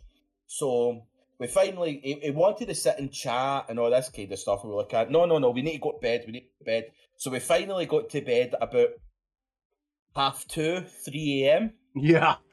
And we were like, well, we're just going to have the 4-hour sleep. And that was it. And we would just send me up. So I was down the stairs and found me. And I was like, right, that's fine. I fell asleep at 5 a.m. What can only be known as a fucking air raid siren started going off in his living room where I was. Oh, no. Well, 5 a.m. I was up just like, well, I'm bright-eyed because what the fuck, am I being attacked? Are the Germans coming? So the next thing I know is he comes down the stair and he switches off and he's, oh, sorry, that's just my alarm. I forgot to turn it off. And you're like, why the fuck is it down here? You got a fucking air raid for your alarm, bro? Damn. Like, fucking else. Everybody else just has a fucking alarm clock. Like, who the fuck is this? So he goes away back upstairs, and then about 5:30, 5:45, I finally doze back off. And then at 6:30, air raid goes off again. So I'm like, what the fuck is going on? So I'm kind of awake, and then about 7 in the morning, she ends up coming down the stairs, and she's like, I couldn't sleep. And I was like, you don't know the fucking half yet. I think I got about 45 minutes sleep here. So we're like, right, we need to get up. We'll just get up and time it. And he was adamant he was going to make us breakfast. And we're like, look, we don't really have time for breakfast. We need to. He's like, no, I've just got some rolls and stuff like that. Just you can grab and then go. It's like, so we're like, we don't want to really be rude, even though this is being rude. Right. So we kind of sit down, and he comes in and he gives us the rolls, and then he's away for like 15 minutes. You're like, what? So we wander in, and he's there, and he's boiling eggs, and he's making coffee, and we're like, no, we need to go. Like, we need to fucking move. So it ended up 8 a.m. We're running out his house. She's got boiled eggs just in her bag. I've got rolls and 2 cups of coffee as we're bundling into the van to then start our drive all the way up. Oh, god damn. And it's that kind of way, we get into the van and we're driving, we go into the motor, sitting there like, what the fuck was that? What just happened? What did we witness? So we drive all the way up. We ended up stopping in Copenhagen, and we got lunch and stuff, and then we continued up. We got to the hotel in Stockholm at 3 in the morning. Just straight drive all the way up. And this is still, I've technically had 45 minutes sleep since Sunday morning. This is now Tuesday, going on to Wednesday. So we get there at 3 a.m. and it's like an old hotel that's been turned into a hotel, or an old hospital that's been turned into a hotel. I was fucking terrified because I'm sitting there going, it's haunted. It must be haunted. It's gotta be. Of all the people that died in here, it's haunted. We're in a hotel that used to be a hospital in Sweden. So we get into bed and stuff like that, and straight away we know we need to be up at 6 because we've got an hour drive to get to the ferry port. So jump in the van at 6 in the morning and drive up to the ferry, and we're like, we kind of decided that because we were like, we'll only have the 3 hours sleep because we know we'll get a sleep on the ferry because it's 12 hours. Perfect. Yeah. But what we didn't know is that when we got to the ferry, the day ferries don't open the cabins for you to rent. Oh, yeah. So we were having to stay in like the main area where everybody was. So there was no place that you could chill and get a sleep. So for a further 12 hours of this ferry, we were literally just having to be awake. We tried watching some like programs and stuff like that on the computers, and then we ended up finding solace of we found a foosball table. Right. And we genuinely spent 6-7 hours just playing foosball at each other constantly. And we did get some like vlogging and stuff like that, and there's like just moments that are hilarious, just moments where I was getting my ass kicked and stuff like that, and she was such a good foosball player. And then we finally get to Finland, and we're like, right, I've booked the hotel in Helsinki, and I've got one that had a spa and all that kind of stuff. Oh, yes. Go down, get into the hot tub, have a steam, just chill out. So we finally arrive in Helsinki at about 9:15 at night. Mm-hmm. And we go in and look at, right, we're just going to go up, put our stuff in. Where's the spa room and all that? Oh, no, the spa room shut at 9 p.m. Oh, kiss my ass. And that was us. And then we were like, right, well, what we'll do is we'll just get something to eat and then we can chill in the room and find me. Oh, no, the restaurant stopped serving at 9 as well.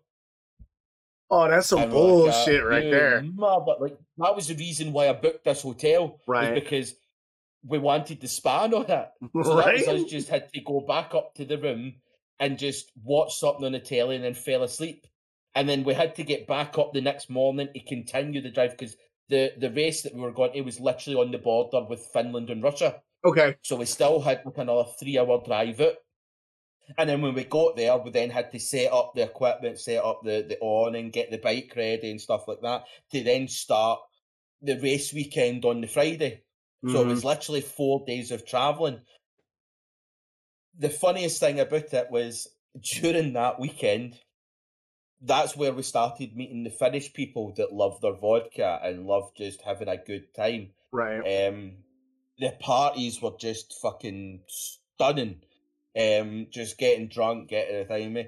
But it was coming back.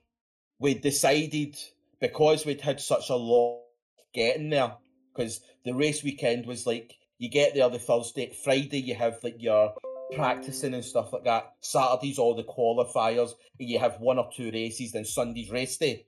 Right. So you have to be on your ball all weekend because you're riding 1000cc bikes. So you're on your point, concentrating all the way through. So we decided the mechanic and that were flying back. We were going to drive back again. We were going to have a night in Gothenburg in Sweden. Like that, we'll book a hotel. We'll then just go out and we'll enjoy ourselves for that night. So this is where the story gets interesting. Because we get onto the ferry, and it's a nighttime ferry. So we're like that, we'll get a sleep. So we managed to get a couple of hours sleep on the ferry, back up, drive across country, Sweden to Gothenburg, get there at about 3 o'clock, find the hotel, get everything in. The hotel is basically like an up and downstairs house that we rented. It's absolutely stunning. Like an Airbnb before Airbnb? Yeah, pretty much, but it's an actual hotel place. Oh, okay. They just have like 40 of these apartments. Oh, nice. You can rent out kind of thing. But they rent them out, I think it was like €100 for the night. So what? It's not that bad. What? So, but what we'd decided was there was an Italian band that do psychedelic rock. Oh, right? Lord, so that's trouble. What we decided is, obviously, because we'd came from Holland, we'd got a couple of the... Yeah, you got... So we in the room, and we're thinking, and we're like, right, well, what we're going to do is we're going to smoke this, then we're going to go to the psychedelic rock concert. No! Right? No, we decided we'll walk there because it said that it was like a 5-minute walk. It was like, I think it was like 3 miles. Or like it's like a 5-10 minute walk. Yeah, and right. we're thinking like that. So we're starting to hit that, and we're like, I'm not like, does they feel as if we must have got a dud one? It's not really thing me. And out the blue, I think I can see a moose watching us out the window. So that's when we started hitting. Well, maybe it is working. Maybe it's fine. Right. But, so we're like, we'll start walking to the venue. 45 minutes it take, because it was not a 3 mile straight shot. You had to go up and run and all that. So we finally make it to the venue, and we're like, we're not feeling the smoke and all that. It's kind of sad. Like, such a big deal. We'd expected so much. We get to the venue. Music, it's an amazing show. Everybody's friendly. It's a wee small. I think there was 20 people there. It was a nice show, pretty much. Just an intimate show. Yeah. And then after the gig, we were sitting talking, we were making up wee jokes with the thing, because like, you were people watching, and you're watching the band, and it's like there was like 3 males and a female singer kind of thing. But you were watching them, and you're like the 2 males were kind of sitting beside the female, and the female was like talking to one, but while she was talking to one, the other guy was looking all sad and angry and that. And you're like, oh, they've had a wee thing, and he likes her, but he also likes her, and they're fighting there. There's all of this, and we're making up stories about the band kind of thing. Right. And then we decided that, look, nothing's happening with this. We might as well just start heading up the road. We're not feeling it. It's no hitters and all that. So we ended up stopping off at a shop to get something to eat. And then it was once we had left the store when it all hit us that we were definitely high. Because I was walking down the street with an open container of hummus, a flat bread, and ham. And I was like, I'd put the ham in my pocket. Just pocket ham! Straight ham in my pocket. And I was taking out slices, putting it on the flat bread, and dipping it in and eating as I go. Ain't nothing wrong with that. She was using her credit card to eat her ice cream that she had bought. And it went until we got about 20 minutes down that journey where we went and looked at each other and thought, we've definitely been hit with this. Yeah, for sure. It's just, you're just, as we're walking down with all the lights and that. And then we got back to the hotel, and we decided, this was about midnight, 1 a.m, and we decided we'd have to get up at 9 so that we could go on the road, because even though we didn't have to be there at a certain time, we were just wanting to have one final drive. So we're like, we'll just sleep for players. It was the single greatest bed and pillow combination I have ever been in a hotel. The bed was the greatest fucking thing in existence, to the point where I still crave going back just to sleep. See, just for one night good sleep. Yeah, right. I want to go back. I'll happily go and spend £400, £500, £600 just to go and get a sleep. And it got to the point where 9 a.m. came. I didn't even wake up. I didn't even know. But she had said she woke up, looked and seen that I was just out of it, and went, nah, fuck it, we'll sleep an extra hour. Right. And I woke up at 10, looked at her and went, nah, she's enjoying her sleep. We'll just sleep another hour. So it was like, I think it was like 25 past 11 where we both kind of woke up and went, that was fucking... And it was that kind of when you're sitting there and you're like, that was fucking amazing. That was the best night ever. And you're sitting, you're like, we're talking about a sleep. We literally had a sleep. Best night ever. And then that's when it dawned on us that you had to be out your apartment at 11:30. Oh, no! So it was a case of just grabbing everything, flinging everything away, bundling it into the van, away to check out, and then go on the road. Yeah. And then it was just a straight shot, Göteborg, straight through it back to Holland. We got back to Holland maybe the Tuesday night, and this is where people are like, I thought, well, it was a good thing, but the problem that I had was we arrived back, I think it was 9 p.m. on the Wednesday. Mm-hmm. That was when we arrived back at Rotterdam. I then had a flight at 8 a.m. on the Thursday. Whoa. To get back to Glasgow. The flight got me in at about 9:30 because it's like gone back because of the time zones and stuff. Mm-hmm. So it was about 9 a.m. I got back. My sister picked me up at the airport in Glasgow, drove me back to the house where I picked up or got changed, picked up my van and drove back out to work, where I then worked for another 4 days till the Sunday night. Yeah. Monday morning, I then was on another flight back out to Rotterdam in order to go to the next race weekend. Right. That was like the following week. And then once we'd done that race weekend, that finished on the Sunday. It wasn't as far, it was only in Belgium, so it was only like a 6-hour drive. 6 hours back from there, got back to Rotterdam again at about midnight, 1 a.m. I immediately then had to get back in my car, drive back to Glasgow, because at 11 a.m. I then had work on the Monday again. Yeah. And that was kind of how it was going for a few months before I kind of just went, this is not working for me. It's just, it's too much. I'm not getting time to myself, because even though we were going to the race weekends, you were having a drink, we were still having to work. Right. So it's literally, I was not getting a day off because the time off, I was having to travel. Mm-hmm. And that was when I ended up deciding to move to Holland and just gone down that path. But so how long did you spend in Holland, like living there?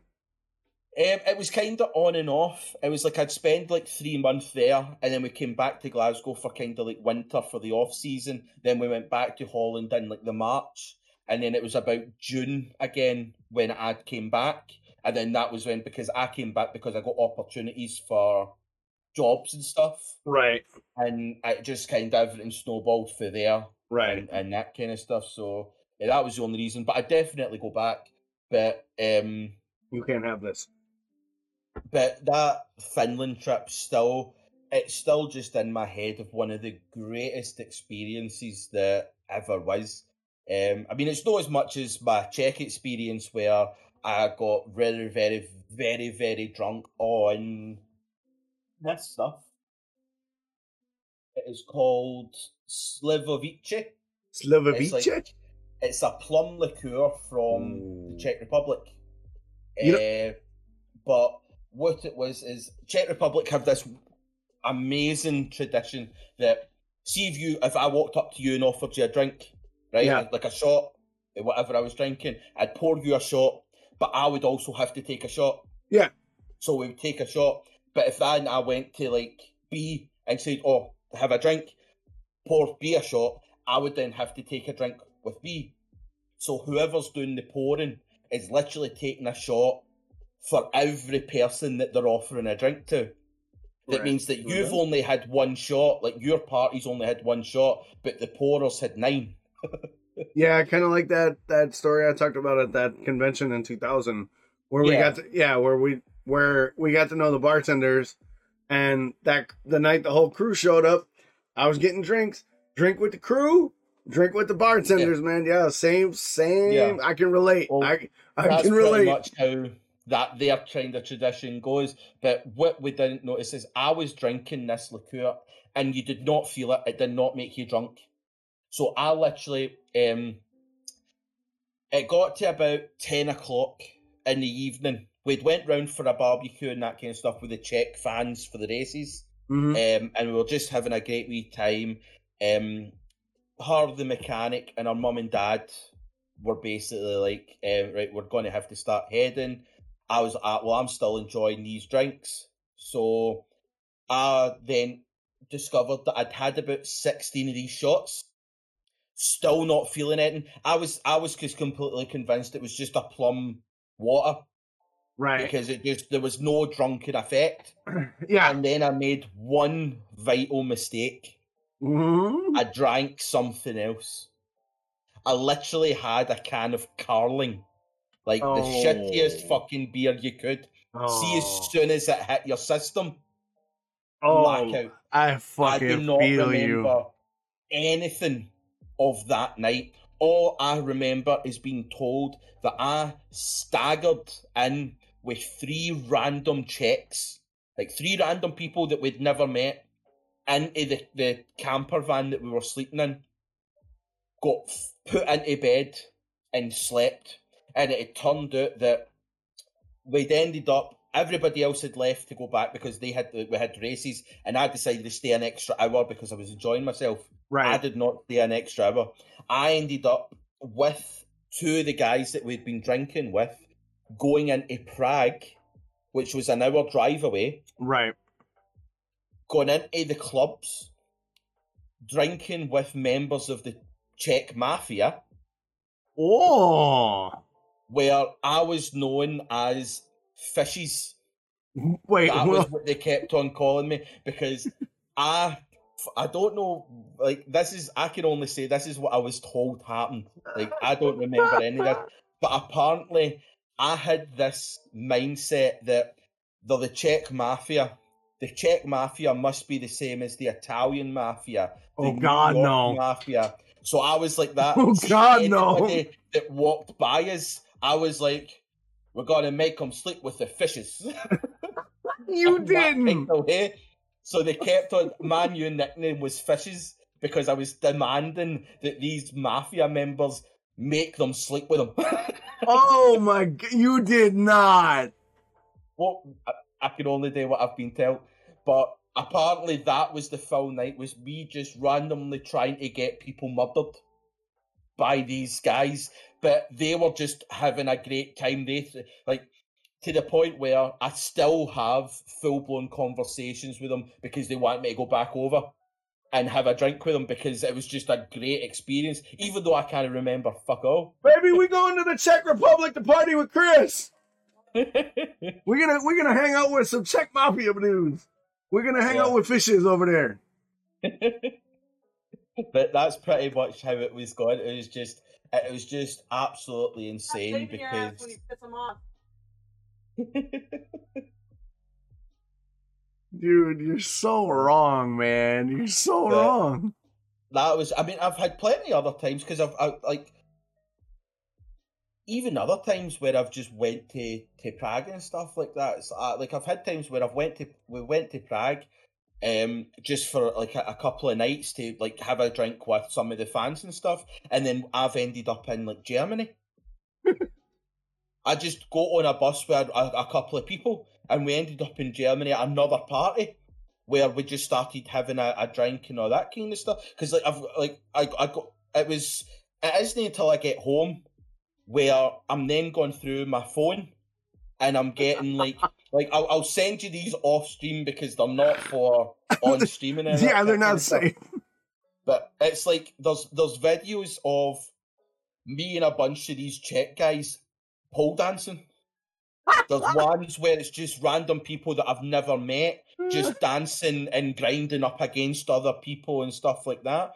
The funniest thing is it's one thing that's made me question whether I wanted to get into streaming, is because everybody always says anything that's on the internet, if you start streaming and you get successful, it will always come out. Yeah. I'm ashamed to admit that there is many, many, many pictures of me butt naked on the internet. Where my thing is if I get, like, I don't drink spirits, see, like clear spirits like vodka and stuff like that. I don't drink that because it makes me blackout drunk. Yeah, everybody's got theirs. Like, I'll sit and have full-blown, like, philosophical conversations where you think this guy isn't even drunk, but I am not there. You're knackered. That's why I drink the likes of, like, beer and cider and whiskey and stuff like that, because it keeps me level-headed.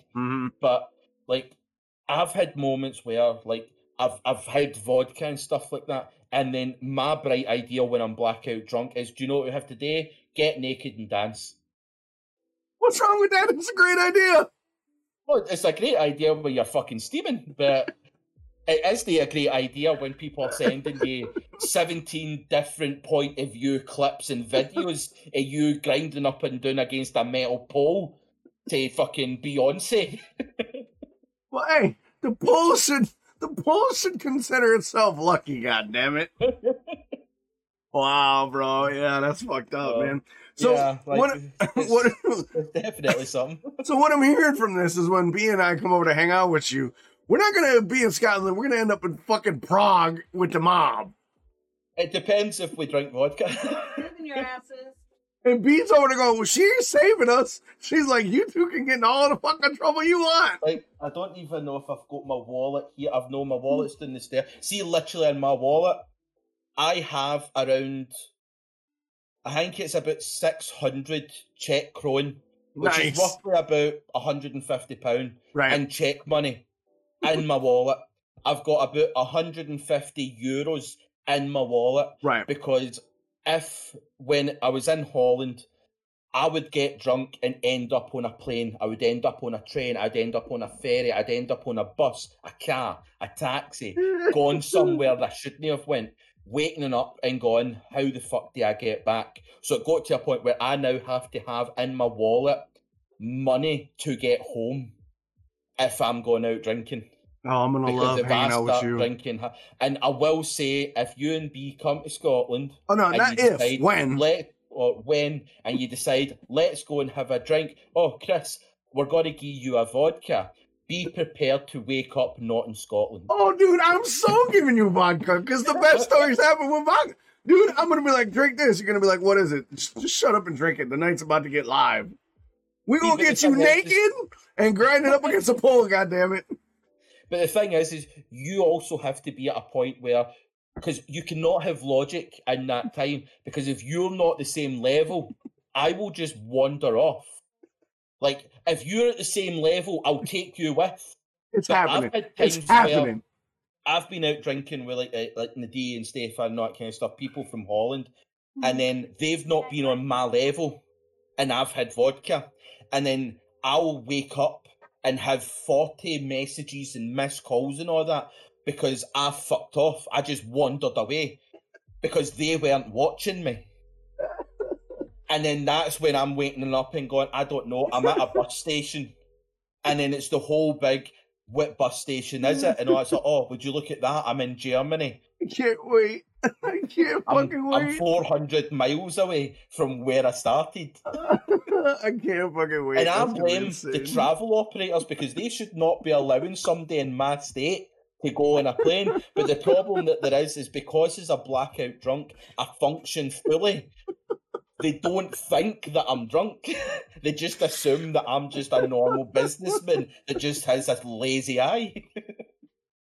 I can't fucking wait. It's gonna be epic. Oh my god. I'm gonna die, but it'll be so worth it. Oh my god. It's a good way to go. It's a good way to go, I guess. The whole time B's gonna be like, I'm still here.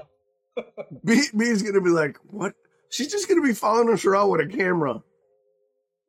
Yeah. It's probably better that B does come because if you came yourself, there'd be probably a search party as B trying to get a hold of you. Where are you? You're supposed to be in Scotland. Nah, we're in Russia. We're in some march in the middle of Moscow. Hey! Yeah, no, it's good, comrade. Good vodka, let's go. Exactly. Vodka. Potatoes and vodka. Bring us the borscht.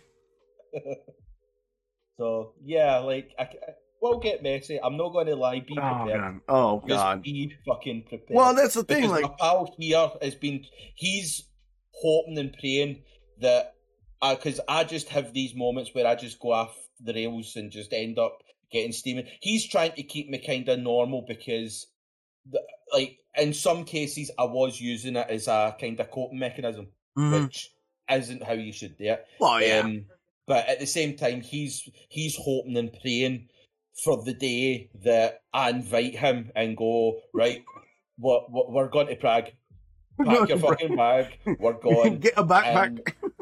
And then we end up in these stupid fucking situations and just end up with the craziest fucking stories. And I mean, I'll keep you away for the random women. Let's keep B happy. Well, yeah, I won't be that stupid. But she'll kill me. I'll take them off you. That's fine. You can take them off my hands. That's great. I'll protect you. You'll protect me. You'll protect me. You'll protect me from the evil women. I got you. I'll take the sacrifice and strip down naked. Don't you worry. I'll just film it. I'll be wearing with the camera. Well, we can do that then, because then it's not prostitution. Exactly. It's content. It's just for OnlyFans. Yeah, it's just no Twitch content. Yeah, it's gonna go on the OnlyFans. Dude, we talked about this. You and I have talked about it, and Bernadette and I have talked about it. We have a plan. Like, hopefully, in the next 5 years or so, when the kids are all grown up and kind of doing their own travels, B and I want to travel. Like, we've been raising kids, and one of the first things we have to do is we have to go over to England and Scotland and Ireland. We got to do that sort of thing because you're there, Monster's there, Sneaky Zulu's there, my buddy Yui's there. Like, a ton of people I know that I'm friends with that are streamers and non-streamers, they're all there. They're like, as soon as you guys can get the fuck over here, come on over here. Now, the plan is 5 years when the kids are old enough and we can go as a couple. But if something happens in the next 5 years where a stream blows up and I got to go do a convention or something, that is what I'm not going to turn that down. Like, if like a year from now the podcast pops off and we get a call that says, hey, can you guys come do a guest spot in Prague or whatever? I'm going to be like, going to Prague, got to make money. And she's going to be like, don't get in trouble. I'll be like, I won't. We'll just better not let the sponsors see this episode. Be off camera goes, I'm not bailing you out. That's why you keep the money in your wallet. But yeah, like that. I mean, that like that's the big thing. Like for us, like we've been raising our kids to that when they hit college age, they have to go and find themselves. They got to go figure their shit out and go because mom and dad aren't sticking around. We'll be in town, but we've got shit we got to do. We're young enough and we'll be successful enough where we don't have to stay home. Because I can vlog and stream on a laptop from anywhere in the world as long as I got Wi-Fi. She can do all her shit remotely as well. So we'll have a home base. That's the plan. We'll have a home base, but we're not, and one of the first spots is bucket list. Ireland, Scotland, all that shit. Like, we're going to go over there. Australia, like, hey, Aussies, I know you're down there. I know you're listening to us. Give a brother a call. We'll come down and party in Australia. Like, we already have a group of ladies that want to party. Yep, and B's got a group of ladies that want to party down in Australia. So, like, it's happening. It's just when is the fact. And, like, I mean, if B's not following us around filming our hijinks, she'll definitely be like, don't go to jail. I won't bail you assholes out. I won't bail you out here. I'm not bailing you out there. Exactly. She won't bail me out. Oh, my daughter just dropped something on her foot. But yeah, like that dude, that's fucking stupid hilarious, man. That talking about just that's even the missed it. That's literally just 2 stories. Yeah, I know, right? Like, there's a good few years, even non-abroad stories. Like a lot of the stories have involved me on my Tinder adventures, which isn't quite TOS kind of thing. That's for the OnlyFans. Yeah, where like I've called them the wrong name. Oh no! Or I've destroyed things heirlooms from their grandmothers that have passed away. One I completely just forgot the name of. So there's a lot of stories that that me being drunk has got myself into, even in Glasgow. Those are the spicy ones for the Patreon and OnlyFans. yeah, we'll keep them private. We'll keep them to Discord, so you'd have to join the Discord if exactly. You want to know how I ended up with a high heel embedded into the side of my skull. Oh yeah. So I'll tell you, I don't have some globe-trotting adventure where I ended up with the Prague Mafia, but I've had my fair share of insane, dumb shit happen to me. And most of it was just hanging out with friends, just getting stupid. Like, one time, I told you about, I mentioned it briefly on another podcast. We went to a convention. It's a 4-day convention that was in Milwaukee called Gen Con. And we the first couple days, we got to know the bartenders. The third day, we fucking just ripped it, right? Just VIP'd it, took over the bar, got fucking blitzed, right? But the second half of that story was the bar closed. We're fucking blitzed, dude, just fucking steaming, right? We go head back to the convention, right? I stop down an alley because I gotta piss. I whip it out. I start peeing on this building, and my friends are like laughing. All of a sudden, we hear this thing, and my buddy's like, "Oh shit, it's a security guard." Turns out the building I'm pissing on is the fucking federal building. Right? I'm peeing all over the federal building, so I'm like whipping around, run down the alley with my fucking dick in my hand, trying to finish pissing, shoving it in my pants, right? We managed to dodge the security guard. We get to the convention, and that's when the hijinks ensue, because a bunch of our buddies were working the convention, and they saw that we were fucking dummy drunk. So one of my buddies goes, "You need to do this mission." And we're like, "What's the mission?" He goes, "This is the first year the convention was taken over by like a professional convention company, and they kind of took the fun out of a lot of it." So my buddy had made up this flyer that says, "Does Gen Con suck? I don't know. Ask Andon." Andon was the convention company, right? So he takes the 5 of us drunken morons and hands us a stack of 200 copies of these flyers. And he goes, and we're at the Milwaukee Convention Center. This thing's like 100,000 square feet, 300, like this thing is ginormous, right? And he literally plays the Mission Impossible theme song on his iPad. So instantly we're like, dun, dun, dun, right? We're into it, right? And he hands us this form and he goes, "Your mission, should you choose to accept it, is post these flyers anywhere possible, but do not get caught by security." And of course, the 5 of us were like, "All right, let's go, gentlemen. Synchronize your watches. This is going down," right?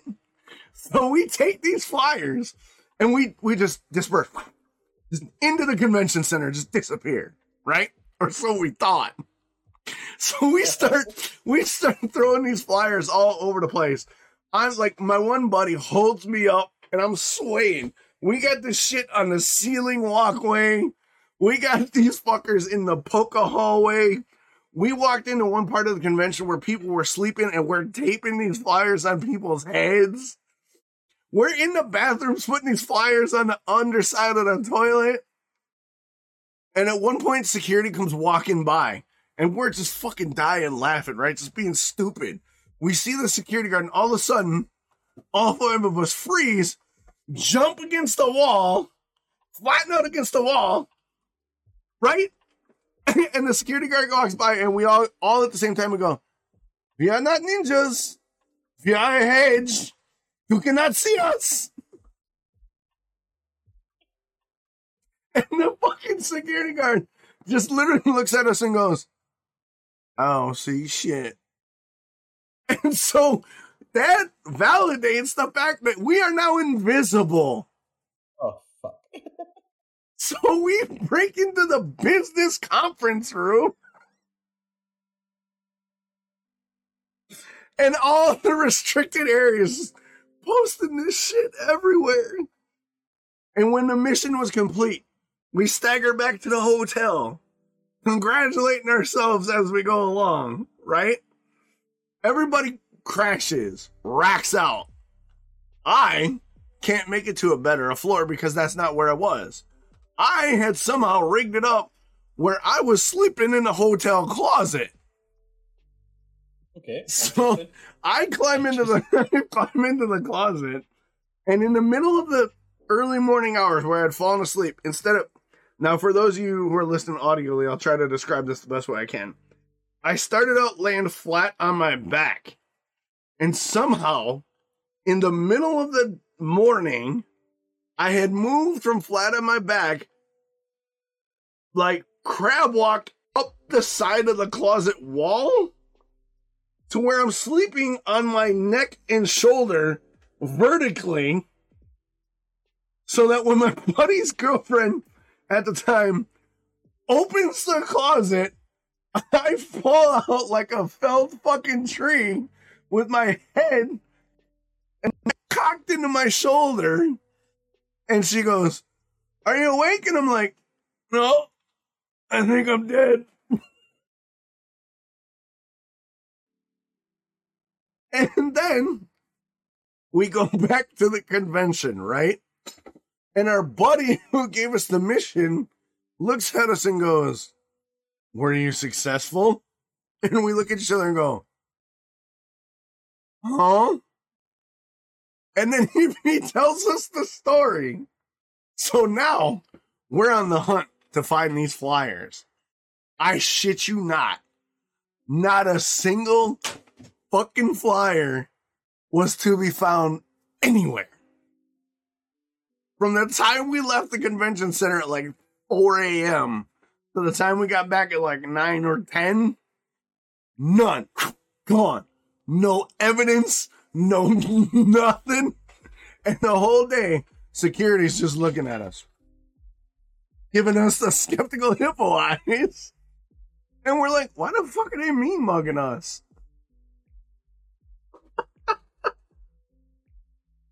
Oh my God, that was so goddamn stupidly funny. Oh, and the whole time, like at night when we're doing these flyers, there was a Vampire the Masquerade live action role playing game going on. So you have to like do gestures to like trigger your powers and stuff. One of the vampire players was what they call obfuscated. So he had his hands across his chest, which means he can't talk or interact with the world. Otherwise he becomes visible. We literally opened the door, waited till he got right to the door, and then closed it. So he couldn't get in the door. And then we told everybody to go to a different door. So this poor LARP role player is standing outside for God knows how long, just like, fuck.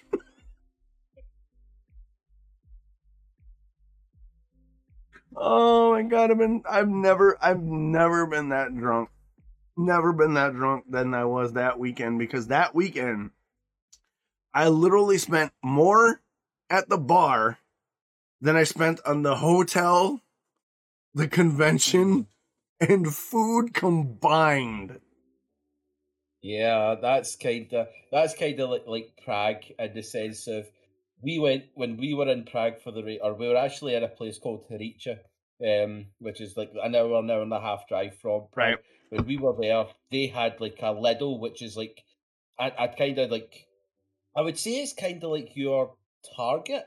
Okay. It's kind of like a store that has everything. Target. Yeah, Target. But we went in there and we bought a week worth of food, like breakfast, lunch, and dinner for 3 people, and it came to £22. What? What were you buying? That's how cheap the Czech Republic is. Holy shit! You can go into into their normal supermarket, and they have is that Stropoban or something like that. It's like it's their type of beer. 12 pence for a bottle. Get the fuck out of here, really? No. Yeah, it's like £1 for a pint in a pub. It's like $1.25 for a whiskey sour. Damn. It's unreal. Like, you did literally spend more money on drink than food. That's kind of like, insane. This is like actual food. This isn't even just talking about, like, this is like your Doritos are like 10 pence. Right. Like, it's absolutely unreal. But yeah, there's definitely a lot of stories, and I know there's a lot of stories for you that I still have to hear. Oh God, you'll hear them all. We'll get there eventually. Yeah, right. But yeah, we're coming up on the 2-hour mark. We got to get through some stuff, so we'll do some more story time. We'll definitely work some in there, because I got a couple stories of when I was a bodyguard for metal bands that they just got to be shared with the world, like ridiculously. We'll definitely pick a nice episode at some point to get a wee bit more story time. Maybe at episode 12. Every 6 episodes will have story time. Yeah, that works. All right, so we're gonna jump into game releases, kind of blitz through those, and then we'll jump into the happy ending. And then After that, we'll wrap up, kind of do our thing. I will edit the podcast and jump into an RPG I got, then hopefully crawl my ass into bed, get some snuggles, and wake up and not die tomorrow with my 17-hour shift. So, game releases, brother. What's caught your interest? What's coming up? I know you put 2. I put 2. Let's kind of go through them. Yeah, the first one I put up was a game called Evil Inside. It comes out on the 7th of May 2021. It's available on PlayStation 5 and 4, PC, Switch, and Xbox One. Mm-hmm. Basically, it is it's a horror game. Now, it's more the story that I'm more interested in than the thing, because it does tend to look just like your normal horror movie where you get a camera, you're having to go through a house, it's dark, you're hearing noises, jump scares and stuff like that. But basically, the kind of story that it is it's that you play like a teenager that's family seems to have like been like the mother's been dead and the father's been arrested for it. Oh, okay. And you're a teenager that uses basically a Ouija board. They call it a spiritual board, but it's a Ouija board. And during your whole thing of trying to get the things, the Ouija board basically gets destroyed. Mm-hmm. But because it gets destroyed, it's left the door open. Oh no! So there's all these paranormal. Oh, sorry. Dude, I got a Ouija board story for you. Well, so it's like you're then having it says that the object is to gather the fragments of the spiritual board found around the house to be able to contact Rose, her mother, and discover the truth. So basically, you're trying to speak to your mum to find out, did your dad do it and stuff like that. But I put a video in the document of the trailer that comes, so you should. I'll leave a link in the description for the trailer to actually watch. It just looks absolutely fucking terrifying. Yeah, it does. It looks god-awfully terrifying. Yeah, it just seems to be a kind of combination of all the best sort of horror games in that kind of genre, like your Outlast, your Phasmophobia, and stuff like that. So it's definitely I'm really excited for this one. It's just annoying that I have to wait that wee bit longer to actually get to enjoy it, because it's May. That's a while away. Yeah, it definitely looks it looks ridiculously terrifying. And I'm not big on scary games. I don't like being scared because I have a very violent reaction to being scared. But when I saw the trailer, I was like, oh god, Bernadette's gonna want me to play that on Halloween. And it will have to happen. That's it. It's going to, unfortunately. I got a feeling that everybody's going to be like, Halloween, bitch, let's go. Not even Halloween, just any dark thing. Right? It looks good. I'm definitely interested, for sure. Yeah. It's one of those rare... It seems like it has the potential to be one of those rare genre-defining sort of titles, if they do it right. Yeah.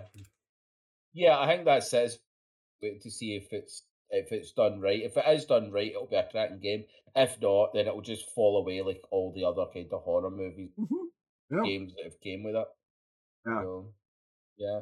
The next one, though, is definite. This one, I don't know if you got a time to kind of to view it and stuff like that. I know this one. This one, I only recently seen it, and it's one of those ones that I am so wanting to play. Yes. Not even just on the thing. See, just getting a group of people to do the different teams. Basically, it's called Hood Outlaws and Legends. It's available on PlayStation, PC, Xbox, the whole shebang kind of thing. Basically, it's the point of it is there's a kind of NPC computer style that are defending a treasure. PvE. That your team of 4 people. It's 4 or 5. I think it's a 4 or 5 man squad. It's different characters, like a huntress and stuff like that, with different abilities. You have to go in a heist, medieval context, to take out the guards that are defending this treasure and steal the treasure back, because it's like an overlord that's stolen the treasure and this coin and all that from the people, and you have to go and get it back. But what is the added sort of amazing part of it is that in doing so, there is another team that are also trying to steal the treasure. So the point is you're now having to defeat the guards in that to get the treasure, but you also have to outsmart and outmaneuver another team of players that are trying to do the same thing. I can't remember if it's another team or if there's like multiple teams. I don't know if there's like two other teams or if it's just the one, but I know there's definitely one team that you have to kind of defeat. But what the immediate thing that I thought is getting a community, splitting yourself into like the 2 or 3 teams, having your own voice channels, and just trying to beat the other ones. Yeah, that's where I see it as. That would be phenomenal, and the game style of the game looks amazing. The graphics looks amazing. Everything about it just screams this can be something. Again, like you said, if it's done right, it'll be a phenomenal game. And I really hope that it's got to be. This one also comes out the 7th of May. So it's another one that comes out on. I've seen it on the PlayStation. That's what I'm looking into. But yeah, like there's different maps. I think there's 1, 2, 3, 4, 5 different maps that you can work on. So I think it's definitely going to be an online game, like the likes of like having that kind of Apex thing where it's like different maps and whatnot. But yeah, it just everything looks stunning. Yeah, genuinely not actually wait. Hood's been on my radar for a while since it was announced. It has for those of you that are listening on Spotify or any of the major podcast platforms, dun dun dun, major plug. The stylization of sort of that gritty kind of like fantasy medieval, like just like Assassin's Creed. Yeah, Assassin's Creed meets Lord of the Rings sort of stylization. It looks amazing. And the fact that it's PvE, PvP, so not only are you competing against the world to reclaim the treasure, and it's a heist of epic proportions. The fact that there's another team, and I don't remember, like the website isn't really clear if it's one team or multiple teams. Oh no, I just looked at there. It's one other team. It's I think they say it is make your escape. Oh, it's decided thing. You must outwit the guards and outplay the players in a deadly 3-way. Okay. Yeah, it looks amazing in concept. Like the story, I don't know if there's going to be any world building or story, but the fact that you have a heist in a medieval fantasy style setting, uniquely done characters with interesting abilities. Because I looked through it. It's been on my radar for a while. Everybody looks to have their own playstyle. And the asymmetric nature of it, just, oh God, it looks so good. I'm really hoping that, like, it gave me, like, For Honor vibes, to be honest with you. Because of the way that combat was and whatnot. Because For Honor has a capture the flag and a siege the castle mode. So I kind of saw For Honor in the way they stylized everything and the way they do the combat. But, like, it's, oh man, there's something about it that I can't put my finger on. But every time I see it or read about it, I get excited for it. Yeah. And now with the new computer, I can totally play it. And it looks ridiculously fun. I just hope it's the one thing I want to find out is cross-platform. I was just about to say that. I really hope they do cross-platform. Yeah, because if they don't, then I'm kind of fucked for the whole let's do a community kind of thing. Yeah, because I don't got a PS5. Yeah, like my computer will not run it at all. My computer doesn't run. My computer doesn't even let me stream. So just wait for that podcast money to roll in, buddy. We'll get stinker. But yeah, Hood looks good. From everything I've seen, it looks good. Got a unique concept. It's not a unique concept. It's a unique spin on an old concept. Yeah. And I liked your kind of analogy that they've taken kind of different aspects and stuff like that. The one kind of thing that did kind of me into, and it's probably just me it's made this kind of correlation, is it sort of puts me in mind of D&D. Mm-hmm. See that kind of the fact that you have different characters with different, like you've got like your warrior, you've got your hunter, you've got things like that, and it just kept on giving me that kind of Critical Role Campaign 2 vibe. Yeah, it's got that D&D realized kind of vibe to it. Yeah. Didn't mean to cut you off, but I agree. I agree 100%. It's like actualized like a D&D adventure done in like video game form. Facts, 100%. Exactly. That's how I've seen it. It looks really good. Like I'm really hopeful for it. And now, thanks to the community helping put the computer together, I can do a game like that if there's interest, and it can be a community event for those that actually have the game. So yeah, it looks good. I was really glad to see it because I was actually thinking about that game this week, and when you put it on there, I was like, oh, thank God, I get to talk about it. So yeah, it's dope. One of the first game I got on the list is Oddworld Soulstorm. Now, have you ever played any of the Oddworld games or know of the Oddworld? Sure, I do know of it. I'm pretty sure I played a good, like I'm talking a while. See when it first started coming out. It's a legacy franchise for sure. Yeah, like I can't remember when it originally came out, but I do remember I'm talking like PlayStation 1 time. Abe's Odyssey. 90s. Yeah, exactly. That's where I see it. That's what I've played. Or I didn't actually play it. I watched my brother play it. Yeah, and this is the continuation of Abe's story. The whole lore of Oddworld expands in Soulstorm. You're Abe, and you're trying to basically continue the struggle of freeing the odds. And it's new gameplay mechanics, a new world, new lore, new person. It looks so good. Like, if you have any familiarity, like for a listener or a viewer, if you played any of the Oddworld games, Oddworld had this blend of platforming, puzzle solving, and third-person action that sort of redefined the genre in the early game of games. Like, it didn't redefine it. It kind of defined it because it came out so long ago. And the fact that Soulstorm's releasing multi-platform, and just the music and the art it looks like it's going to be a return to form for Oddworld. And it's one of those franchises that if you never played the Oddworld franchise, you really need to experience it, because the storytelling and the world building are phenomenal, and their case studies on how to make a protagonist get you in the feels. Abe is such a protagonist where you're like, come on, Abe, you can do it. And Abe isn't special.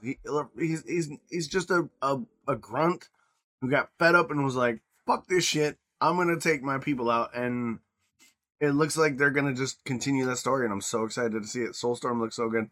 It's been on my radar since it was announced at E3. I was like, dude. So it's good to see Oddworld be done justice and come back. And I can't wait. I can't wait to play it. Yeah. When does it come out and stuff like that? I believe that one's in March, because I don't look too far ahead. I think April. Actually, Oddworld's in April. I think it's the mid to end of April. So I'm really looking forward to that. And then the last one I put on the list is Ratchet and Clank, baby. Ratchet and Clank Rift Apart. Oh, I have so many memories of playing Ratchet and Clank Going Commando, Ratchet and Clank Up Your Arsenal. Oh, like just play Ratchet and Clank. Like, do yourself a favor, go back and get the Ratchet and Clank series and play it. The humor, the gameplay, the wacky weapons, the funny storylines of what's the guy's name? Captain Universe or whatever. He's such an idiot character, and just the villains in that series are so good. The story of Ratchet and his robot buddy Clank, they're back in action now, and now you get a rift mechanic, multi-dimensional world hopping. Oh boy, I could gush about Ratchet and Clank and not say a damn thing. I could just be like, I love it. But the gameplay, the platforming, the customization, the wacky weapons, the story, again, just an amazing series, amazing franchise. And unfortunately, it's only PS5 right now. Like, it's exclusive PS5. And it releases, I think the furthest I went was May or June. But Like, as soon as it get released on PC, you bet your ass I'm picking that game up. Because Ratchet and Clank they're so phenomenal. I played it with my son when he was little. I replayed it with my daughter when she was little.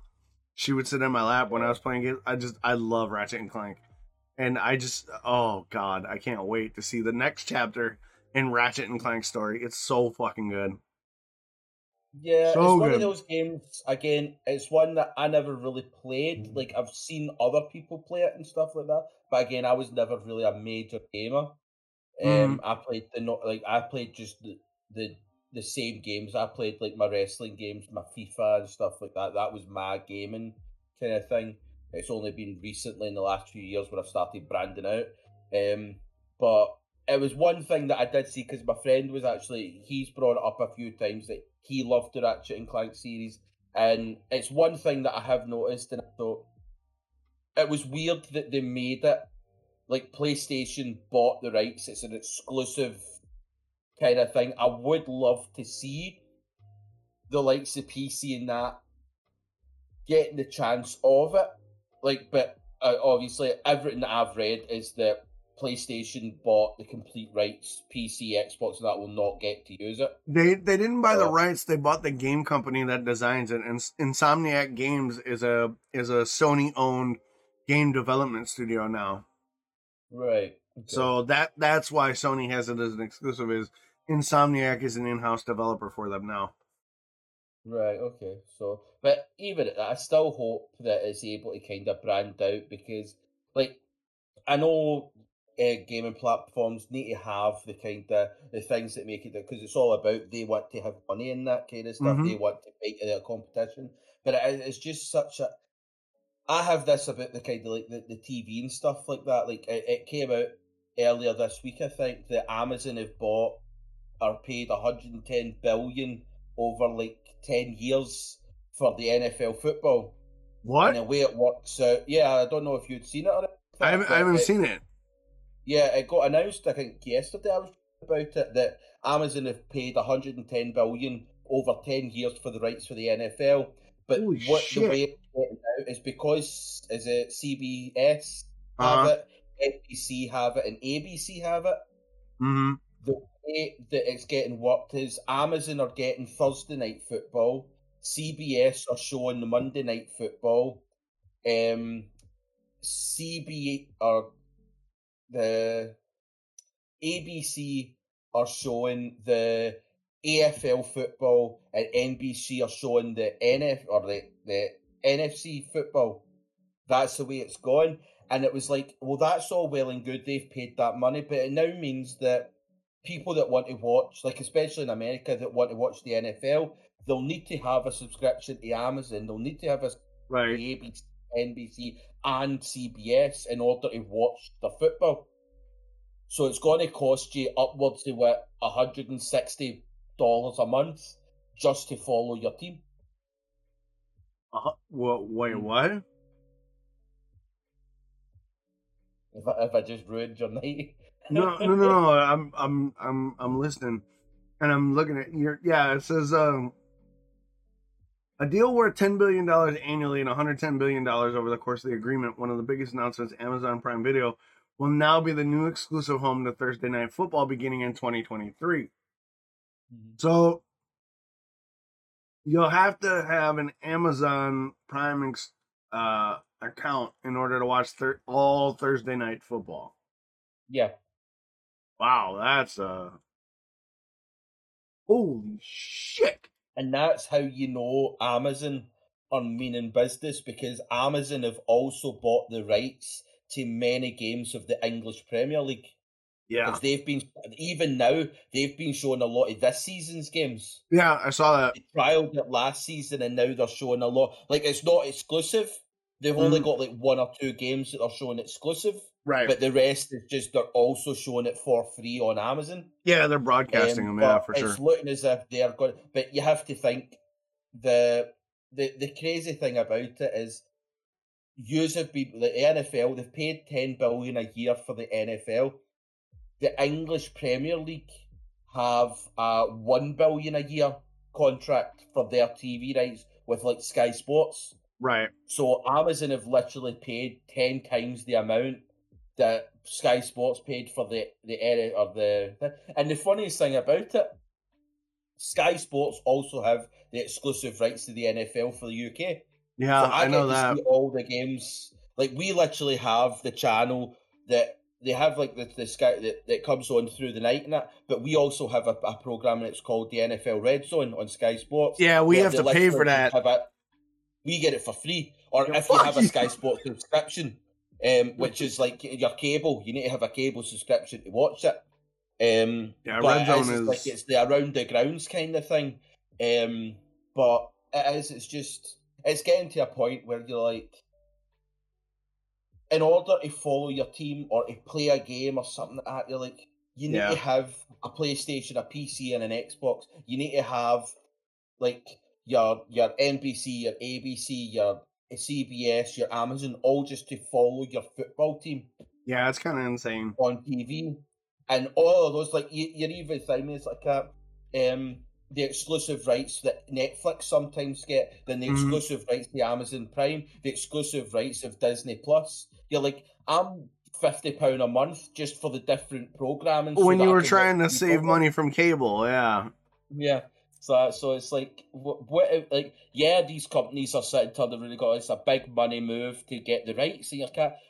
But they'll make that back because the people that want to watch it are now going to have to pull out their pocket to pay for that. Yeah. And that's why I hope that the Ratchet and Clank, because like you said, Ratchet and Clank is a gaming legacy. Yeah, that everybody should at least have seen or played or known. Yeah. And the fact that they're wanting to make it an exclusive thing that anybody that doesn't have PlayStation 5 go for yourself. Yeah, but hopefully there's hope. Like, I think it just recently that the Spider-Man game that was PS5 exclusive release for PC. Yeah. So I'm hoping they do the same thing with Ratchet and Clank. Wait a year, 6 months, put it out on PC, and then I'll play that shit in my downtime. Because by the time I get it, like, everybody will have streamed it, so I don't have the pressure to stream it. I'll just get to play it for fun on the side when I'm not streaming. So. Yeah. No, that's the best way. That's good, man. That's good. Let us move on to the happy endings. Why don't you take the lead at happy endings this week, brother? Yeah, well, my one was a bit of a last ditch because it wasn't until I'd looked on the document as I staggered up the stairs from my day of drinking that I went, fuck, I've no picked a positive story. So I scoured the internet in 5 minutes to find one, and then I found one that actually hit kind of home. Okay. In a way. And what it is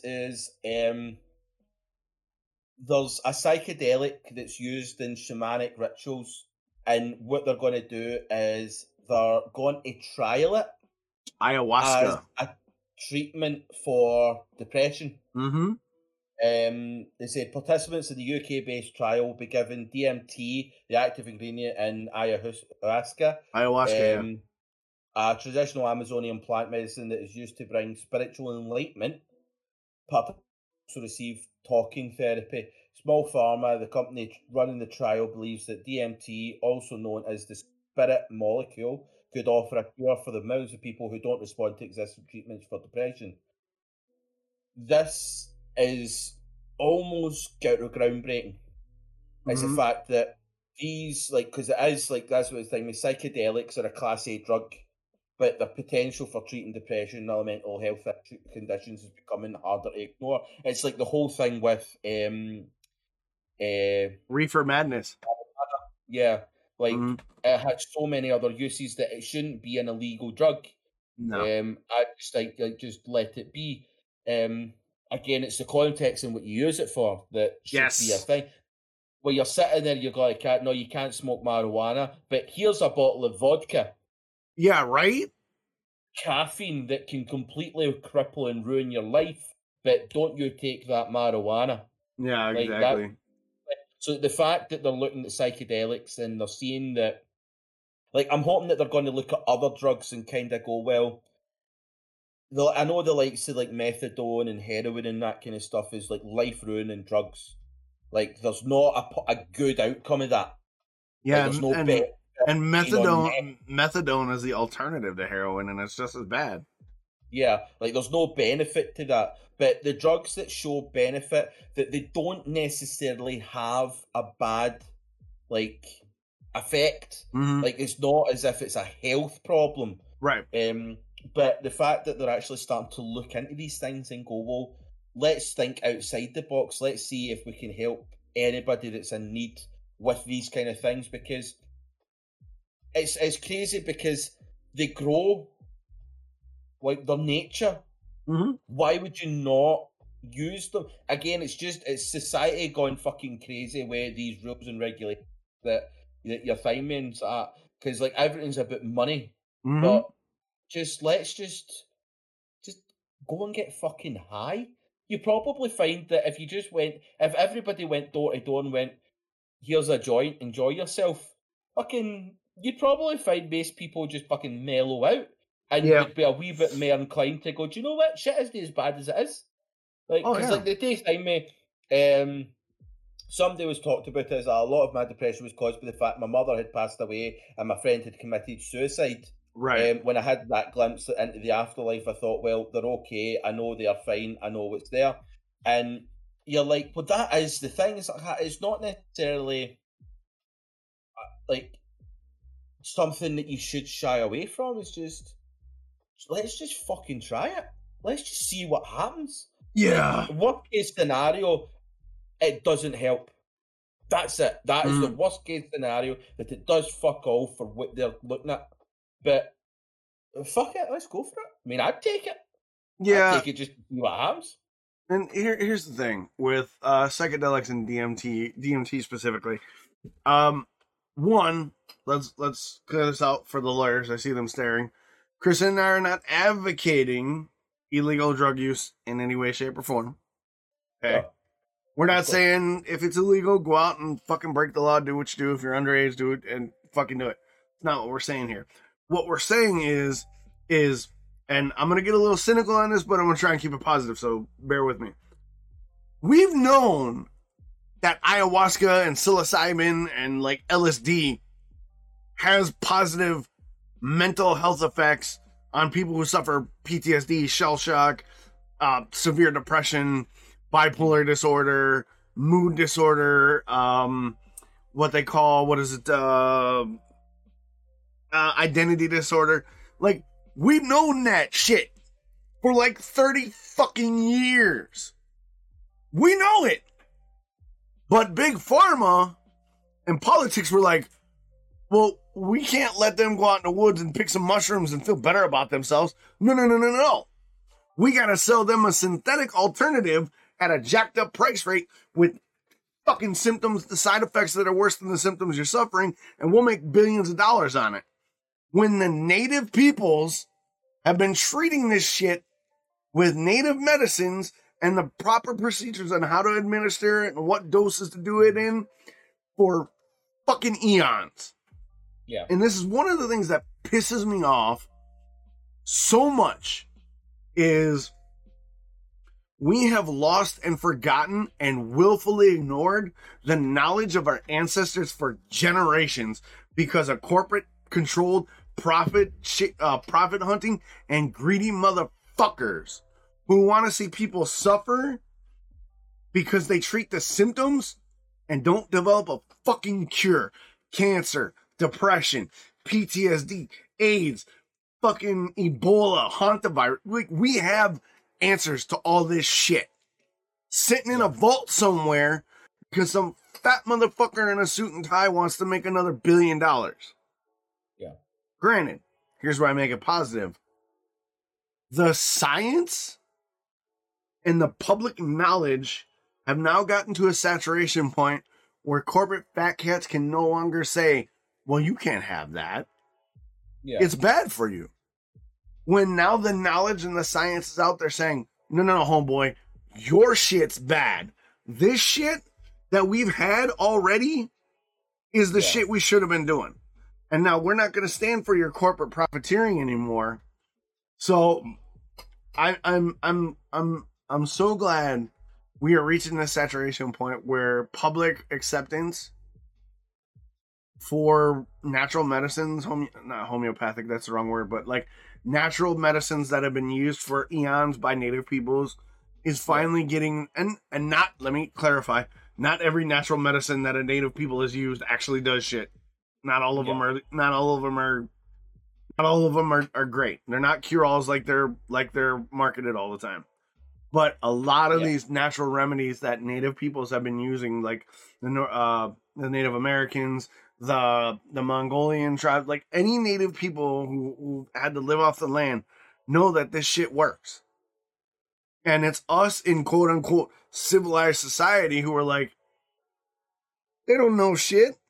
But the guy is at Pfizer and Bayer, they know their shit. No, they don't. They know money.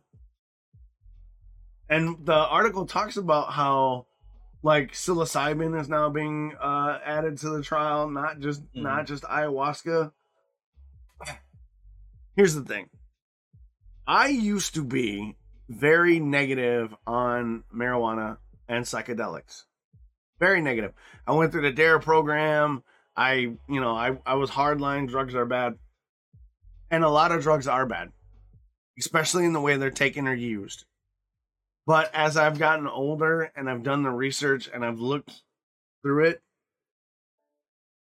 I am very much a proponent of medicinal and functional marijuana.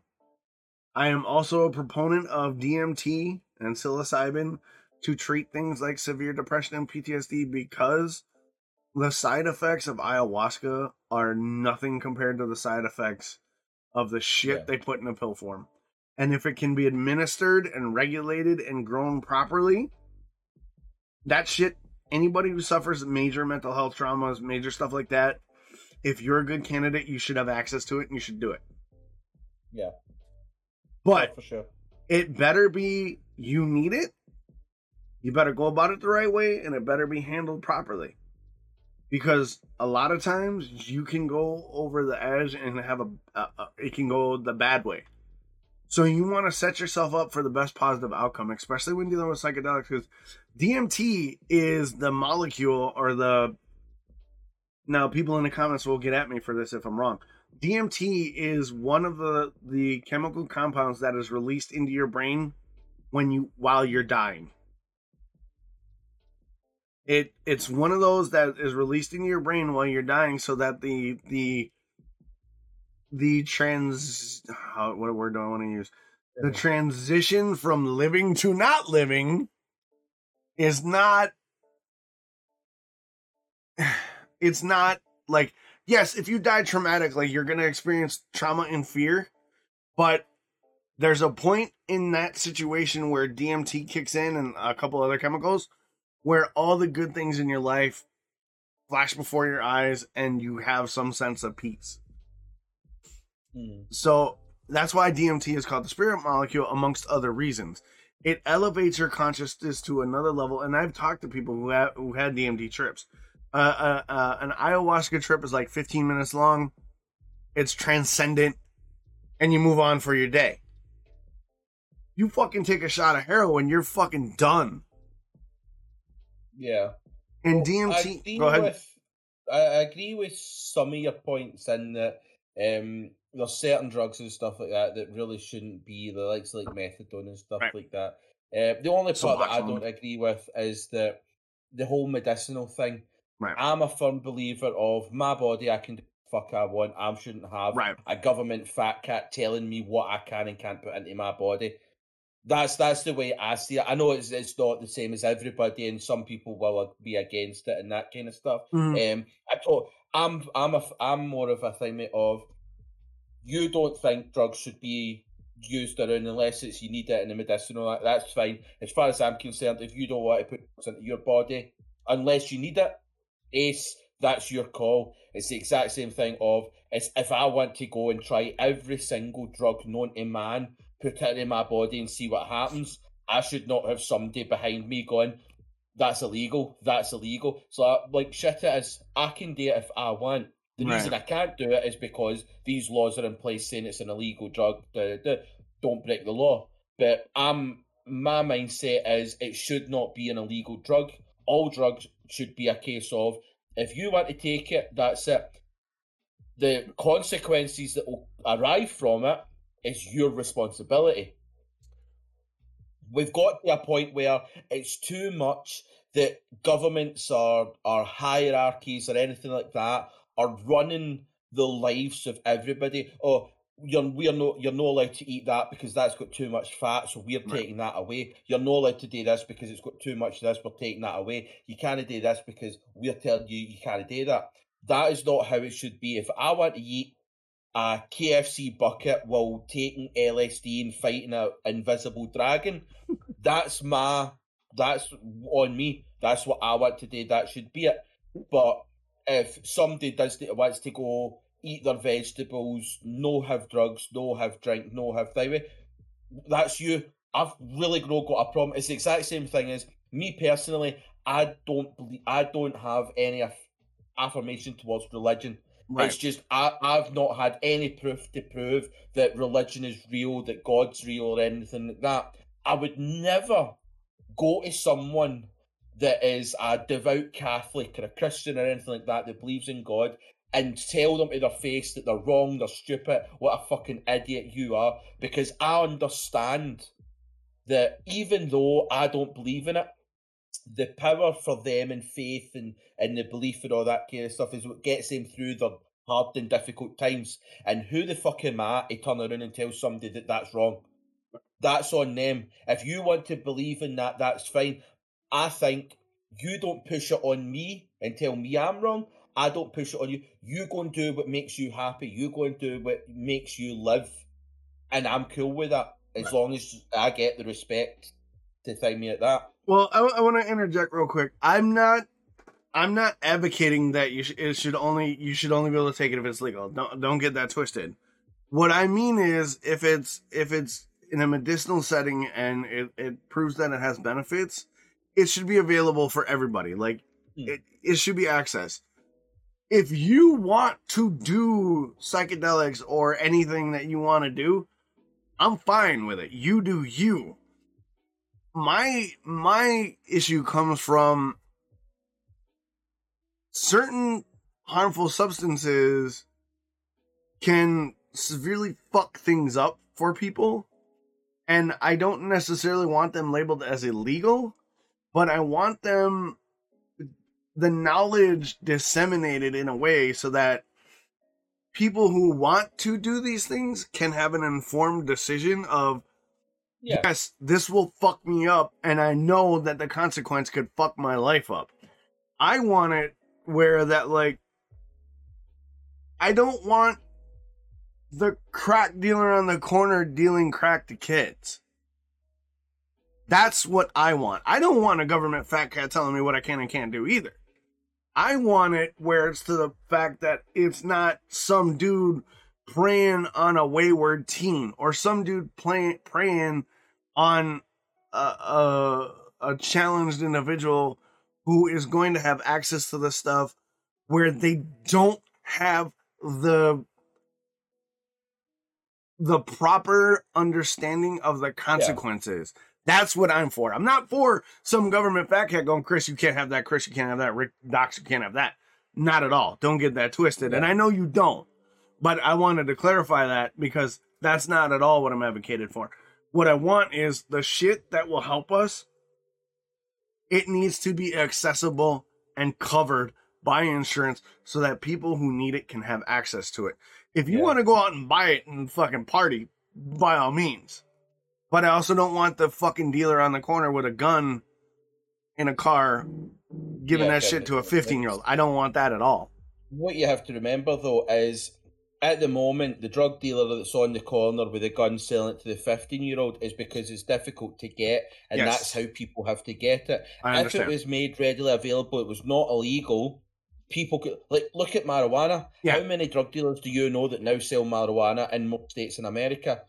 Because you could just go and buy it anywhere. Yeah, it kind of dropped off. It's a saturated market. It's actually cheaper now because more people are able to get it. Mm-hmm. If you were to not necessarily flood the market and put all these hardcore drugs, but if you were able to create a setting in which people can safely go and purchase these things you will not have your drug dealers on the corner, because the drug dealers only make money because they're selling stuff that you can't get. If you can get it in your local Target, like, drug dealers are not going. You don't get ironing board dealers on every corner because Target and ironing boards are illegal. Like, that's the way I see it, is that, like, it's only made filthy because it's illegal and people are trying to get it any which way, which means because it's illegal and difficult, that's where the drug dealers will start going, well, we've only got a wee bit, so we'll start mixing it with this stuff and mixing it with that stuff, that isn't actually like DMT now. It's some form of everything's put into the one that's going to fuck everybody up. Yeah, whereas if it was an actual setting of it's safe, this is 100% what it's supposed to be, you can get it cheaper, it's readily available, you'll not have the shitty underworld of it. Yeah, it's the argument of access over demonization, right? Exactly. All too often we demonize drugs or sex or rock and roll or whatever. So once you demonize things or whatever, people want it more and they're gonna seek it out because they don't want to be told that it's bad. It's like with my kids, we talk about everything. Sex feels great. Be safe. No means no. Make sure you're of legal age to deal with it because you don't want to deal with the consequences. I'm not going to sit here and tell them, oh, sex is bad, and then be up in the bedroom handling my business. Like, that makes no sense. Yeah. Like, so when the topics of drugs have come up or alcohol has come up, we've been very frank. This is what it does. This is how it will affect you. These are the potential consequences. You will not bring drugs into my home. But if you're out on your own and you experiment, that's you. But know what you're getting into.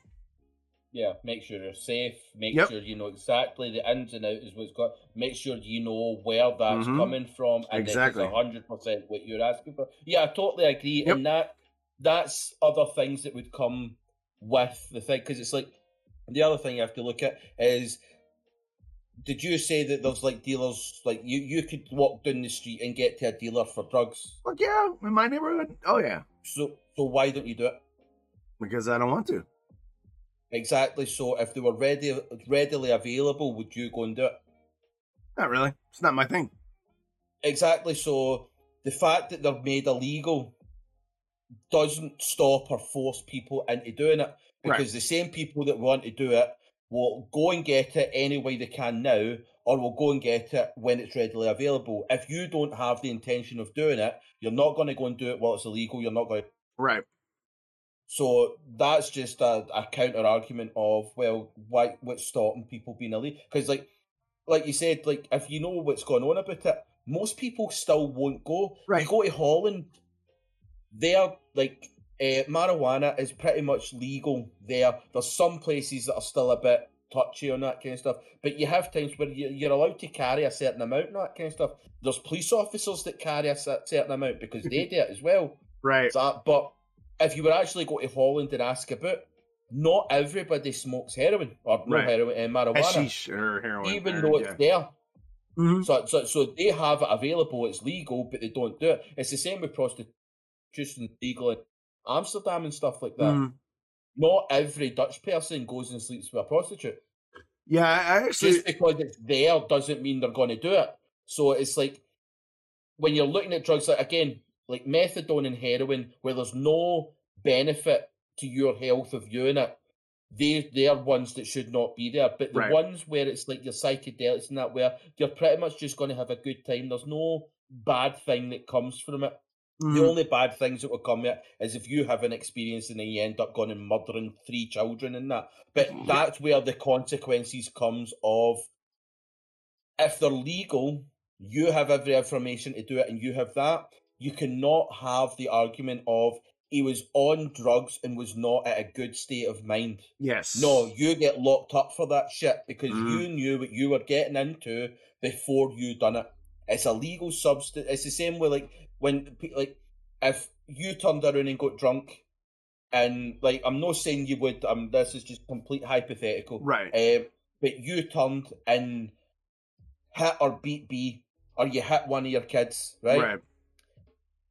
the police aren't going to turn around and go, oh, he'd been drinking alcohol, we'll just fling him in the slammer. No, you get hit with the full extent of the law. Yep.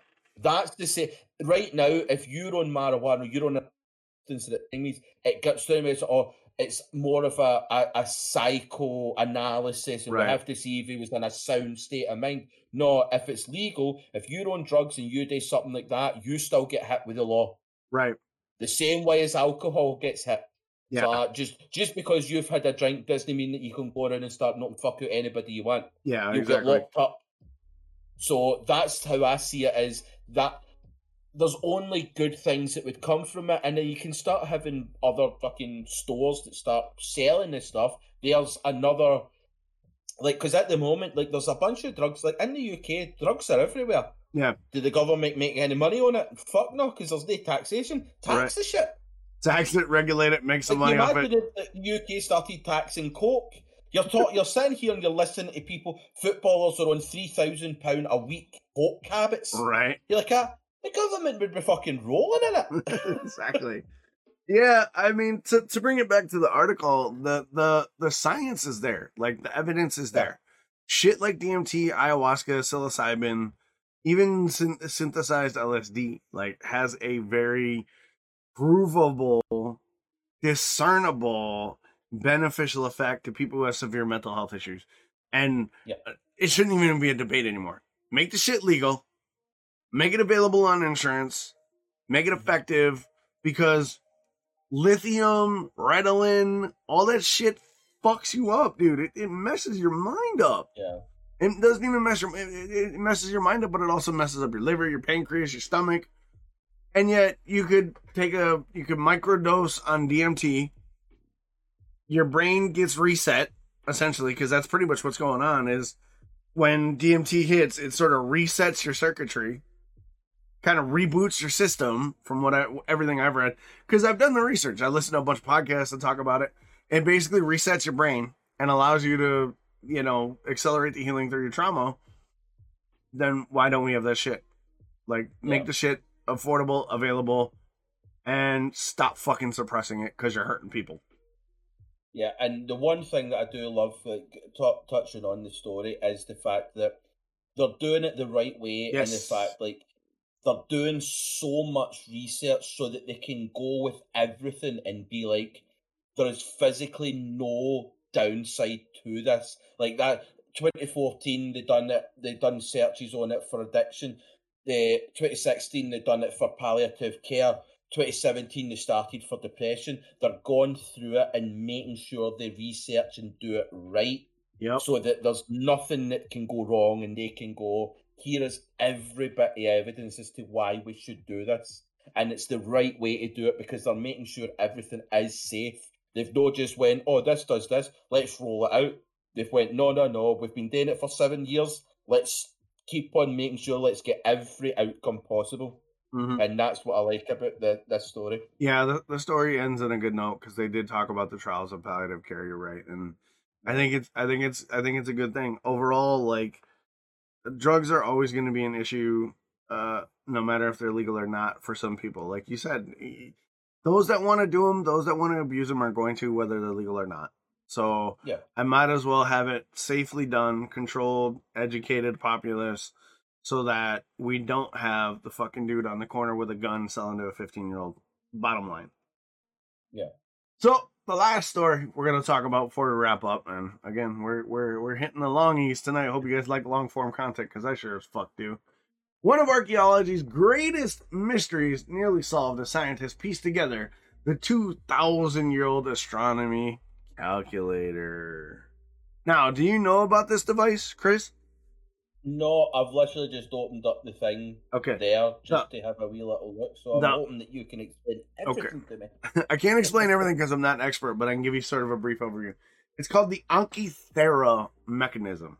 Basically, this is a device that was discovered in like ancient Greece, in the Peloponnesian Sea around 1901.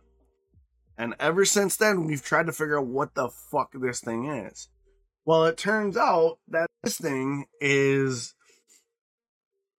in the most basic-ass way I can tell you, is it's the world's first analog computer for calculating the movement of the stars. Okay?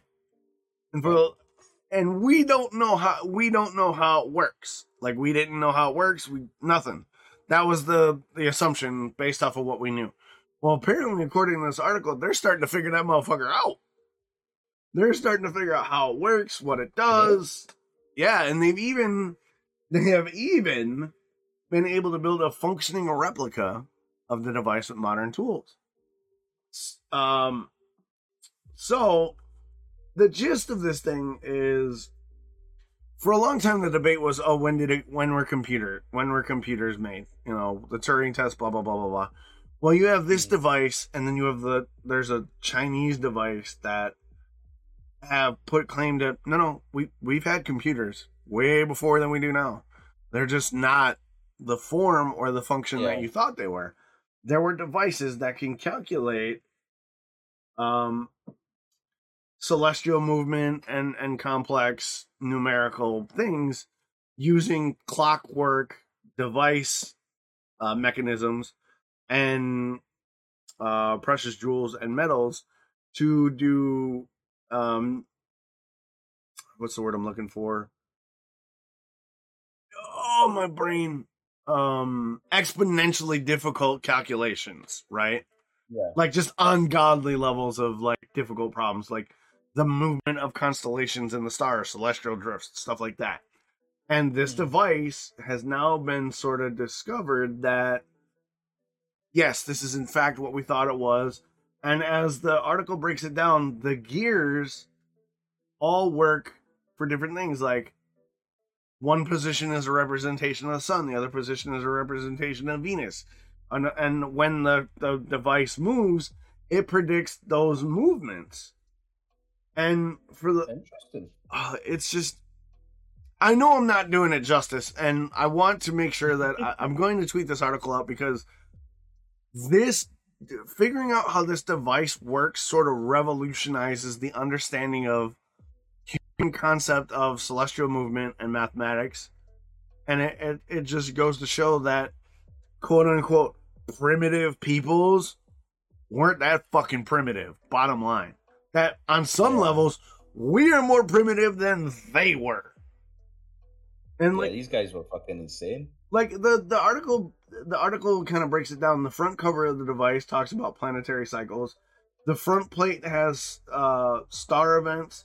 The back plate has month names, eclipse characteristics, eclipse glyphs, and then the back cover has like a description of the cosmos, the calendar structure, and moon and sun cycles, all in like a little device that's about the size of a dictionary, like one of the big dictionaries. It's just the level of engineering and understanding and knowledge you have to do to build a device like this astounds and intrigues me to another. Because I love space. I love space and I love underwater. And the fact that we had a complex understanding of it without massive computers calculating those things just goes to show that the capabilities of the human mind unburdened, unchained, so to speak. Somebody or a group of somebodies were given the time to just be like, we can do this. And they did it like 2,000 years ago. Like, this was discovered in like this is from like an ancient Greek device. Like, and this article breaks down how it works. And the fact that we figured out after 2,000 years how this first computer calculates celestial movement can only benefit us going forward, because we can learn from this. We can better tune our own trip to the stars by using understanding of our past. It's so exciting to me. And just the way they break it down is just so, like, you have to read the article, because the level of knowledge and understanding, it's stupid. It's stupid in all the right ways. Yeah, I've found a video on the Antikythera mechanism as well that I'm going to add into the kind of descriptions and stuff, so that you can, as well as reading the article, there's a video at the end So I'll attach that in the descriptions as well. Good. But I'll definitely, I mean, I would say I'll read it right now, but like, yeah, you gotta hit the rack. Yeah, you gotta hit the rack. I gotta edit the podcast and do an RPG at the same time. So yeah, I feel you.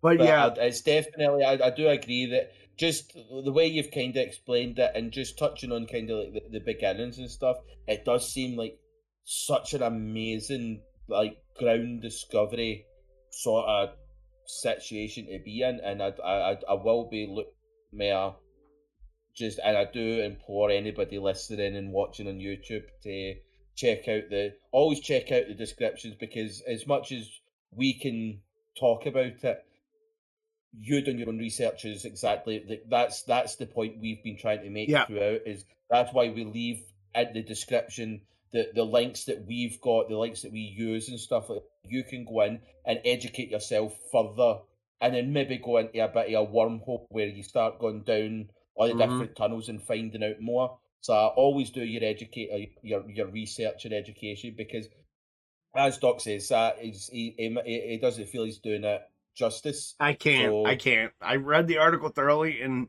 I cannot articulately enough describe how monumental understanding this mechanism could be for like interstellar travel, celestial drift. Like, just I'm not underselling it. Like, I'm not overselling it. This device has boggled scientists' mind for hundreds of years.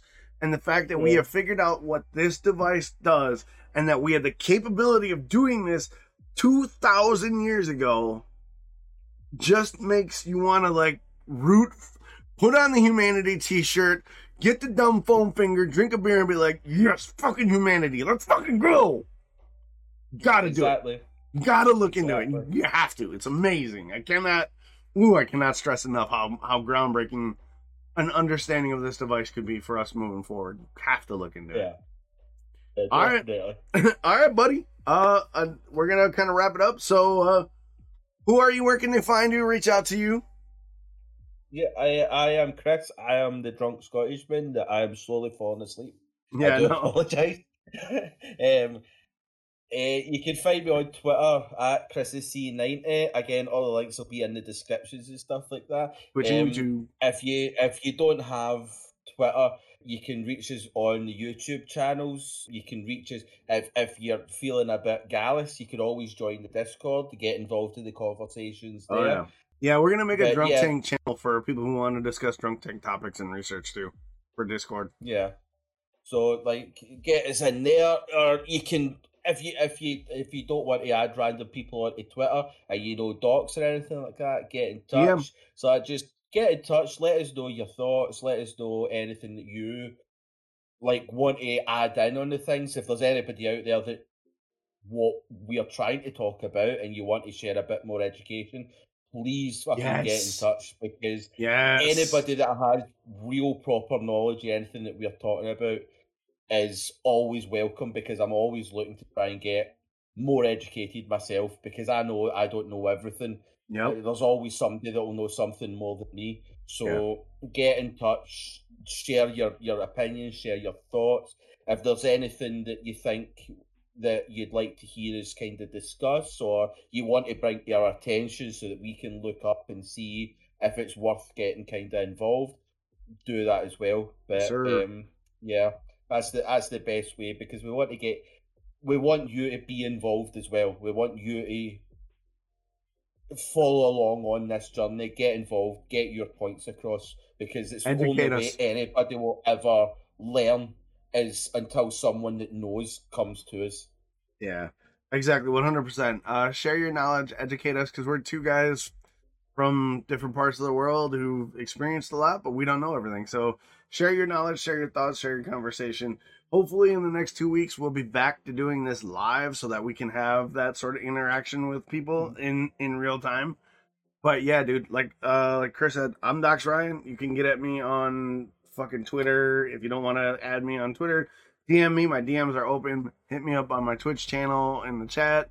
Hit me up on YouTube when I start exporting my stuff to my channel. Follow Chris's channel. Like, get at us any way you can to kind of share your thoughts and your feedback, because we don't grow if we don't hear other points of view. And the one thing I want to end on is somebody, and I don't know where the quote comes from, a wiser man than I once said, "The day you stop learning is the day you start dying." And I don't completely agree. I ain't got time to start dying, so drop that knowledge on us, brother. So hey, Chris, say goodbye, buddy. Yeah, see you all later. See you all next week. Hope to have you around longer. Yeah, they'll be here. That's your voice. It brings them to your milkshake. Brings all the viewers to the yard, and they're like, "Yeah, I'll try and be a little bit more professional next week and not be absolutely drunk off my tits." You're fine. I like you this way. All right, guys. I'll talk to you later. Bye, guys. Yep, sweet. Later. Yeah.